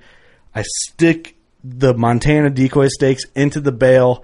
I'm sit up on my knees, like my knees are the front leg of the antelope, and my head is behind the head of the antelope, and I have my rangefinder over it, and I'm like, it's 55 yards, or it was like 50 yards to the bale, to the front side that's facing us, and he's on the opposite side of the bale. So I said, set your sight to 55 yards or whatever it was, and we sat and we're in the open cooking. I'm looking, I'm like, just chill. And you're like to the right of me a little bit. And I'm just waiting with my rangefinder up, waiting. We probably waited for 25 minutes. Oh, yeah. And then you're like, you first run up, you sit down on your knees, and you're like, oh, shit, my legs are falling asleep. So you're trying to reposition. It's tough. It was tough. So we're sitting there, and all of a sudden I see the head of the goat pop up, the buck. And I'm like, draw. I don't know if you saw him right away. I don't really. Oh, yeah. And I'm like, draw. And this sucker's wide. He's not tall. He's just wide. He goes straight out. Like a regular antelope goes straight up. He goes straight out. 50 yards on a goat is like a 15-yard shot on a whitetail. Right. You're in the chips there. He pops out 3/4 of the way. Just like the first time he popped out, you could just see his neck. He just kind of looks around the bale, you know. So he's looking at his does, and he looks over and sees a decoy. Then he steps out and looks, and he's like broadside. And I'm looking down through the range, and I'm like, squeeze a shot off. And then I'll let you tell the story, Eric, because it's your shot. Oh, yeah. So as soon as we see his head pop up, Kurt's like, draw back. I draw. I'm waiting. He finally steps out. I settle the pen. Squeeze one off. Fuck. I'm watching through the rangefinder because I'm like this, like just every 2 seconds I'm like click click. I'm making sure that bale didn't roll. Right. And which it didn't. Just cause. Right. I want to be prepared. Like I don't want what the fuck happened. Click click click click. He stands up. Click click click click. Click click click. 54 yards. You had it set on 55. Yep. And I see the arrow through the rangefinder right underneath him. Right underneath him. And I'm like, oh, fuck, Eric. And I'll let you finish the story because it's your deal. I shot right underneath him, and Kurt's like, I'm fucking pissed. Oh, yeah. I'm trying to calm you down. Trying to calm me down. I'm like, fuck this. I'm out. Like, I sat down behind a bale. It was hotter than fuck. We made the most impossible stock of all time. Your skin sizzling. The super sneak of a lifetime, Mohican sneak, whatever the fuck you want to call it. I'm like, I don't know how the fuck I missed. Like, I settled it. It felt awesome. Slowly squeezed it off, let it go. I felt great about it. Went right underneath him. Damn. Well, sounds like an epic stock for sure. Oh, it It was was nuts. I'll never forget the stock. That's for sure. I'll never forget the The shot bug was either. cool too. He's just a wide sucker. White fucker. One of and- these days, I'm going to go out there and play that game with you guys. That looks like a blast, Dude, the more the merrier out there. It's a fucking blast. It's a tough fucking hunt, man. It is hard. Harder than you. I thought it'd be easier than what it was, but it's fucking hard. We went the last week of season. They've been decoyed. Like, we're hunting goats off the road. Like, those were 2 miles in antelope, and they were pressured. Right. And, you know, the one I shot was off the road. The one I shot last year was off the road. Like, more luck, you know. It's all it's circumstance, like how it is set up and all that shit, you know, just like anything. But Well, and then come to find out, Kurt was like, well, he was like in front of me, right to my left. He's like, your bow sounded weird. I'm like, the shot felt fucking amazing. Settled it, squeezed it off, felt great. I'm like, all right, for shits and grins, when you go back to camp, we got a target. I'm going to shoot my bow at, I started 20, went back to 50. 50 yards, I was 5 inches low. Oh. So I don't know if my... And then what I say, I was like, Something- dude, you were 6 inches low. That's what I said at the Yeah. shot. I was like, it was like 6 inches low. When I shot that first one at 50, felt good at the target, let it go, 5 inches low. Damn. Shot another one. Right next to that, 5 inches low. So Well, I don't know fuck. if my sight got bumped or... I mean, there's a lot of I shit wish I going could on. say it was myself. I would totally blame it on myself that I rushed it, Well, made a bad shot. What we should have done, we should have shot our bows. They're in cases. They're getting bumped around on a 13-hour drive. We're moving them around. Plus, we already made a couple stocks at that point. We were crawling around, Yeah. doing all kinds of crazy shit you don't even realize. Yep. Yeah, you could have bumped it and not known. You could Right. have, who knows? Anything could have, that's just part of it. Right, right. But yeah, At the time, I was pissed off, but at the same time, I'm like, well...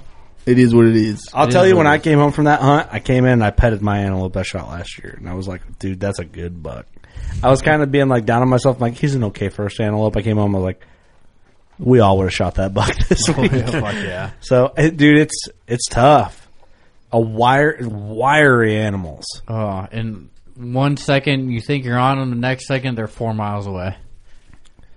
It's fucking It's no insane. joke, man. It's no joke. I want to go back again. I want to build some points and hunt some less pressured antelope one day. I'm building some Wyoming points, some Colorado points. Man, can't believe the number of goats we saw on the way out for that bear hunt. Wyoming. God, What dang. did we see? Like 300? I bet you we saw 400 antelope in an hour. Yeah, Driving? a lot. No shit. Wyoming's nuts for There were antelope, man. goats everywhere. I'm building points for Wyoming, building points for Utah, building points for Colorado.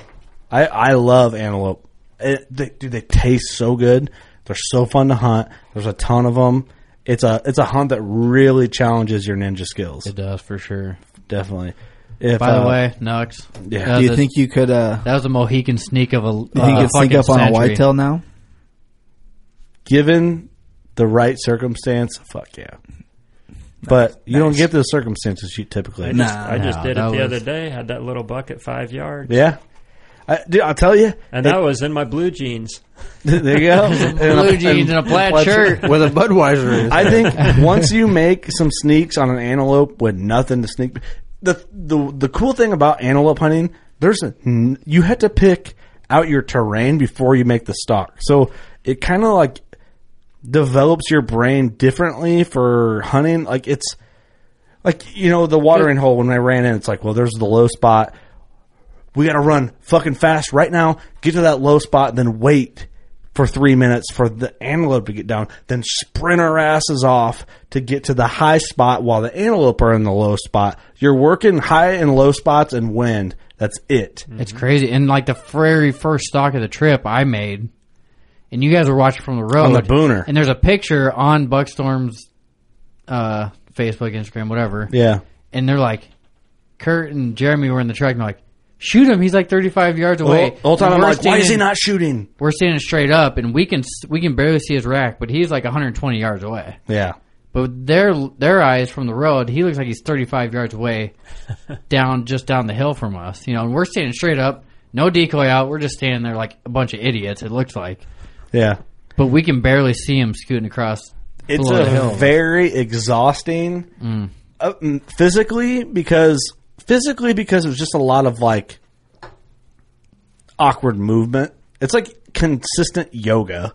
And then, because you're just like doing slow, weird movements, but then you're sprinting full blast, and then you got to be still. Then you got to draw your bow and settle and shoot calm at a long shot. Yeah. You're not getting 20, 30-yard shots. Because we would even drive around, we'd see them, and it's all of a sudden, let's go after them. You're jumping out of the truck, you're grabbing your bow, and you're full sprinting as fast as you can towards that antelope. It's fun, dude. Yeah, it's bizarre. Like a blast. It would be a ton of fun with all of us. I was going to say it'd be a fun group hunt and get all the boys together. Running and gunning. We should do it. Oh yeah, we should do it. Tags are cheap, $260.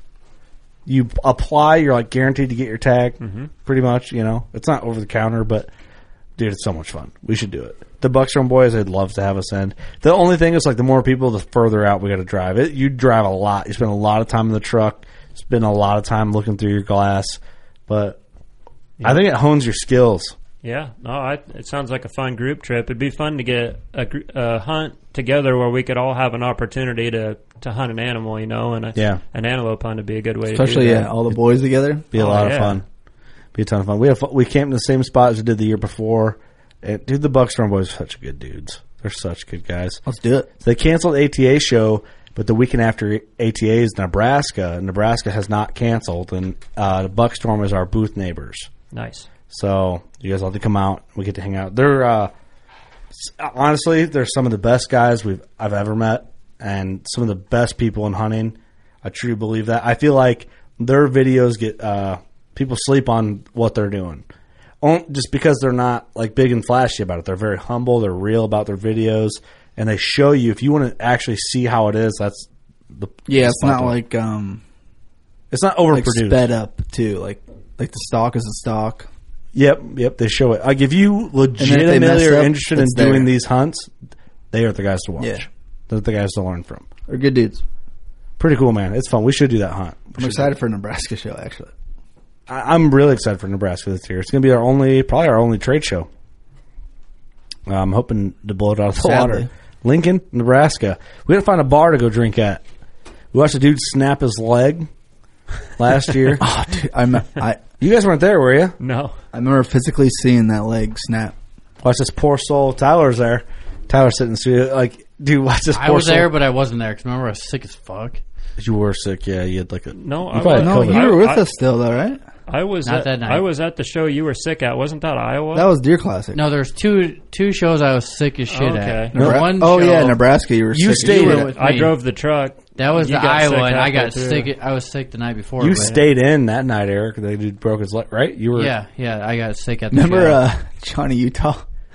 Since he was like a police officer, he went over to help. Yeah. And the girl didn't know what to do. He's like, call a fucking ambulance. Like, this guy's leg is fucked. Dude, yeah, he's broken his shin. He didn't break his leg, he's broken his shin. You know what's bad? When he lifts his leg in a cowboy boot and it's still bent wrong. Yeah, slip-on cowboy boot. And it was not okay. Hey, you know what it is? No ankle support, bro. I remember she's like, just get up. Quit being a pussy. I think they're on like a first date. Dude, it was... Or she was just a bitch. Yeah. I don't know. I feel bad for that guy. It's like... Dude just snapped his tibia and fibia over here. Dude, it was... Well, first of all, if it's icy and cold out, don't wear cowboy boots. He Dak Prescott of that fucking leg. You could hear it snap. I was like, woo! Oh, hey, he needs some milk! Oh, Jesus. It was bad. I'm excited for that show again, though. I'm trying to see some other dude snap his leg on some ice, you know? Trying to go out there and probably will be icy. See our people in Lincoln. the great people of Lincoln. Hey, maybe you'll get lucky. Yeah. Hey. If it happens again, who? It happens again, I'll probably never go to Lincoln, Nebraska. No, we should stay away. Or I'll go back. Same corner. Same corner of the street. Same dude. Yeah, same dude. Like, hey, God man, damn it, not again. It's not the same chick, is it? What's going on here? Hope it's a different chick. Just for every first date. A nicer person. Every time. Yeah. He just runs into worse women every time he breaks his shin. What are you doing, man? Okay, remember us? We're back. Johnny runs up. It's his other leg now. Yeah, it's tough out here. Anyway, that's our only trade show we got to look forward to. ATA is gone. ATA is done. Rip. Hopefully Iowa happens. We booked that already. Maybe we'll get our money back. I don't. Is Iowa doing the whole mask thing and all that shit? The what? Is it Nebraska? Oh, I don't know. No, it was Iowa. I doubt it. Iowa right now. No, they're not. Oh no, hell no. We don't even know what those are anymore. What's up? All right. Like at Casey's in Illinois, it says mask required. No, you ignore that. He's walking. Oh yeah, ignore that. But in Iowa, it's like you ignore that and touch all the donuts. It's like mask recommended. Man, you don't ignore it at Menards. They're like Nazis over Dude, there. Menards. Dude. I almost hit a 65-year-old lady the other day at Menards. Almost hit her right in her mouth. I was walking in. I had a 10-foot board in my hand. I was about to deck her into it. And I had turned up to 10 right now. And I had my daughter with my wife. I'm getting some like home supplies. I'm using that a rebate. You know what I mean? And I go through, and I had a bandana on, but like it wasn't on my face. But I got a board and all that shit. I've been in there forever. Like I'm tattooed enough. Typically, people don't say shit to me. So that's why you did it. I started to go into this like lane, not even thinking about it. Like I'm watching Sam and Isla do their thing. They're throwing stuff on the cart, but I'm holding the board because we're like redoing a room in our house, whatever. Like air guitar in it. Yeah, I'm air guitar in this 10-foot board, and I walk in. And that's what I'd be doing. I walk into the chicken lady, and this lady freaks out on me. Get back! Get back! Get back! Like start like coming at me, and I'm like, "What the fuck are you doing?" Like she caught me so off guard how she came at me. I didn't even think like about a mask or anything. You know, I'm like, "What the fuck are you doing? What's wrong with you?" Like, you got to put your mask on, sir. I got to wipe everything down in here now. I'm ever like, all you had to do was tell me to put my mask on. And I would have backed the fuck out. Now I'm not putting it on. You know, like, and I should have decked you with this board right in your front teeth and knocked them out. You should have just sneezed on her. I should have been just right on her face. Put my what on? Here's the thing, like, I get the mask thing. If you want to wear your mask, be respectful, but don't tell me to put it on because I'm immediately going to take it off. Take a bite out of the board and say you can't taste it. But I can't taste this, and you just mentally assaulted me, and I'm getting this for free. Fuck your rebate. I'll come back and use the rebate again. Dude, it was so bizarre. Like, honestly, I was like so taken back by it. And I love that my wife's just like, hey, you could have just said like, hey, put your mask on, please. And he would have just put his mask on, and you wouldn't have had to freak the fuck out. Right. She's like, oh, I'm sorry. And I told Tyler the next day, like, me and Tyler worked together, so we carpool. And I'm like, I almost hit her with the fucking board. Like, if it would have been a dude, I would have hit him with the board. A 2x10 straight to the nose. Yeah, I'm like, dude, this is how I go to jail, huh? Self-defense. She just came at me so aggressively. Like, if it wouldn't have been a 65-year-old lady, like, if it would have been like a dude my age, I would have hit him with the wood. I would have hit him with the pine. Keep it onto the wood. Like, I'd have been like, damn, now it's a 6-foot board discount. Didn't go 20. Didn't go 20. You know, out of the wood. Yeah. I would, yeah. Dropped him in his tracks. Would have hit him straight. Ooh, that's to the wood. nasty. It was so, like, it bothered me. I was mad all the way home. Like, that's how weird it was. Oh, yeah. I'm like, gee whiz, man. I'm just real asinine about it. When I walk into Menards, I know I'm supposed to have a mask on, but I wait for that front counter customer service to just call me out. Yeah. Oh, yeah. So I'm like walking, it's in my pocket, and they're like, I don't even look at them. Sir, you need to have a mask on. Oh, yeah. Start walking towards the little spinny wheel to work your way in, and they're like, sir, do you have a mask? And No, Ross is like, no, I got a beard. As I pull my I'm mask. good. Yeah. Hold your beard over your mouth. Like what is a mask going to do right I went now to with this thing? I went to Dick's Sporting Goods in Burlington, Iowa, probably like a month ago, and they bitched at me when I walked in. Yeah, real Nazis about it. There. And I was like, fuck that place. I turned around, I was like, nope. And we left, and Sam's like, yeah, but you need to buy some stuff. I'm like, I don't give a fuck. I'll go to Walmart and buy it. It's the same way in Davenport. They're real fucking weird about it there. Really? You know what, though? Get you one of those. Stream and whatever. Get you one of those. Well, you go to a bar. Get you a beer and then helmet. shit. Get you a beer helmet and put one of the close the tavern down on Saturday, 2 a.m. Yeah, like, I'm covered. 20 people there. Sink Crusher mask. I don't know, man. I'm over all of it. If you want to wear a mask, wear it, but don't tell me I need to. Right. Yep. Or just stay the fuck inside, and then you don't have to drive behind you while you're doing 53 and a 55 while I'm trying wearing to hunt. a mask in your car.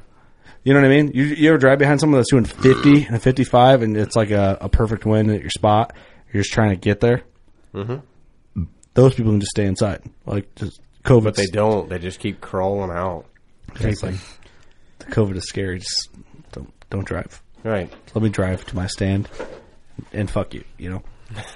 Anyway, that's our rant. That's our political rant for the podcast. Yeah, we got to go home. Episode 400, boys. I'm tired. Shit got deep. In the bag. What do you think? We covered a lot. In the bag. Covered a lot of ground here. Celebrated a little bit. Drank some beers. Yeah. What do you think? Anything we missed? Anything we got to talk about? Anything you want to close with?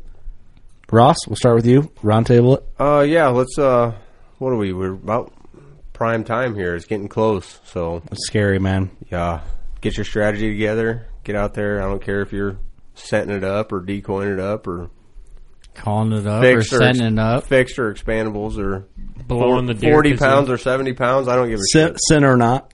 Wafers, whatever you want to do. Yeah. Just get out there, get your game plan, go knock one down. Bingo. Lord? It's exciting, man. I'm pumped. What is it? October 14th, 13th, 14th. Yep. Time of recording. Be done with corn here in like 2 days, and it'll be time to go out in the timber. It's cold fronts coming in. Everything's looking good. Tomorrow. In October is going to be dynamite for us, I think, dude. Mm-hmm. It's just perfect. It's lining up. Hopefully we don't get on one. I hope so. Good luck, fellas. Tradbo game, man. I hope so. Does Lord Chandler bless us?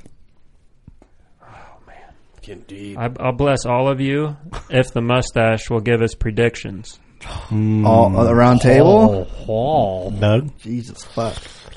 You're up. Just do a quickie now. When is everybody going to kill? Because we know everybody in here is going to kill something. Give us week by the week. By the week? All right. He just licked his mustache. Well, you got to taste it. Still got lunch in there. He's hungry. Yeah. Oh, ham Sammy in there. Processed cheese somewhere back in that thing. Is that ketchup and is that Jimmy John's? Onion? Yeah. Jimmy John's? Some wop on that thing, dude. Comb that bitch out every once in a while, bro. I should wash it more. Just saying. Messing my predictions. All right. Fuck.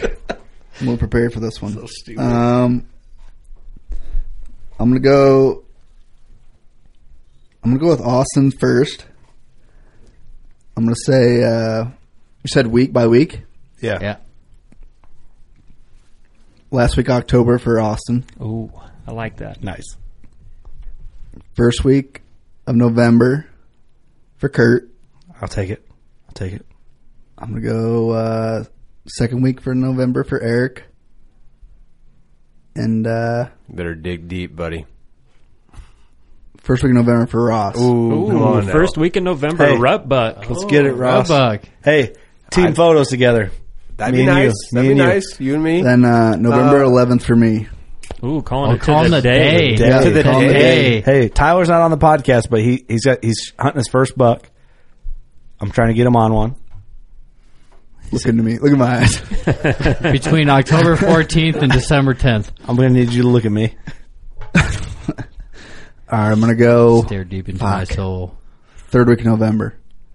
Third Be a little week of later, November. but Going late you'll be pressure. there. But You'll be get there. it. He'll get it. Okay. It'll be me talking them into it, and they'd be all right. Yeah, fuck yeah, it, I'll yeah, do a you hang gotta get thing. out, you gotta get out. That's what it'll be. That's what it'll be. Okay, that's fair. Cool. That's Doug's roundtable for 400. I can agree with all that. That'd be fun. I wish we had a walk-in freezer to save all our bucks for the year. Like just keep them nice Just and all aged, and then Just take a for the big group picture. photo. Yeah. Oh, that'd be badass. Aged venison's a thing. Oh, yeah. Yeah, it'd be. I don't know about 3 months. It'd but- be a sumbitch to skin them out, though. There'd be some sore-looking bucks in that photo. You just gotta lick your finger and rub your eyes. It would be cool to have like a walk-in freezer though. Just freeze them up for 3 weeks. Half of them are skinned out and then already. Butcher them all together. That'd be fun. It would be. Like a butcher Just a bunch party. of guys with just the skulls. Skin them out, but leave Ross, the that cave. walk-in cooler ready? Maybe next year. We'll see. Okay. Well, next year we'll plan on that. I don't know. Eric, you got anything to close out with? No, I'm just grateful for 400 episodes and everyone that followed us along in the last 5 years. It's been a crazy ride, but Yeah. 5 years. Holy shit. Almost 6 at this almost point. 6, yeah. My closing is, of course, thank you. 400 episodes. You made it through this whole thing. You are a soldier. You're a soldier. All the bullshit, all the fun, all the good, all the bad. We appreciate you. The ups and downs, the ins and outs with our partners. We're honest about it all. We talk about it. If there's anything ever going on with us in the industry, we are willing to just let it out. That's what it's about, letting our listeners know what we're doing and keeping you guys involved because you're a part of this just as much as we are, no matter what we're doing. So if somebody doesn't like it, fuck them. That's a part of it, and that's kind of that attitude that's kind of got us to this point, and having fun no matter what anybody thinks and kind of doing it our own way and trying to pave a new path in the game. And we're glad to have you along with us, and we're going to continue to push forward. We're going to push pretty hard here over the next year, and I think you're going to see a lot of us, whether you like it or not. And if you listen this far, hopefully you like it. Really looking for the next Otherwise, you're just fucking bored, man. If you don't like it, I'm impressed. Yeah, if you don't like it, glad to have you. Yeah, thanks for being here still. We're really looking forward to the next 400 episodes for sure. Yeah. So this is fun. It was a solid BS session with some topics thrown in, and I had a good time. And I think moving on. Of course, main host myself, Eric, Doug. Doug, glad to have you in as a main guy now. Thanks, guys. I'm glad to be here. It feels good. You put your time in, man. You put your work in, trade shows, behind the scenes stuff, and all that. So it's finally having. That may be, but I'm here. It's good to finally have a host that does some work for a spot, right? And I've been trying. Basically, so Doug's spot is kind of shared between Austin and Ross now. And so we'll see a lot more of you guys here in the future, or both you guys on each episode. We'll see what we can do. This has been a ton of fun, and maybe we don't need guests as often if we got the topics and all that when we got the big buck killers, the boys, the killers, the boys. That's right. Ferda. All right, 400 times of go shoot your bow. You know what to do. We love you. We know what to do. Go shoot your bow. We love you. See what I did?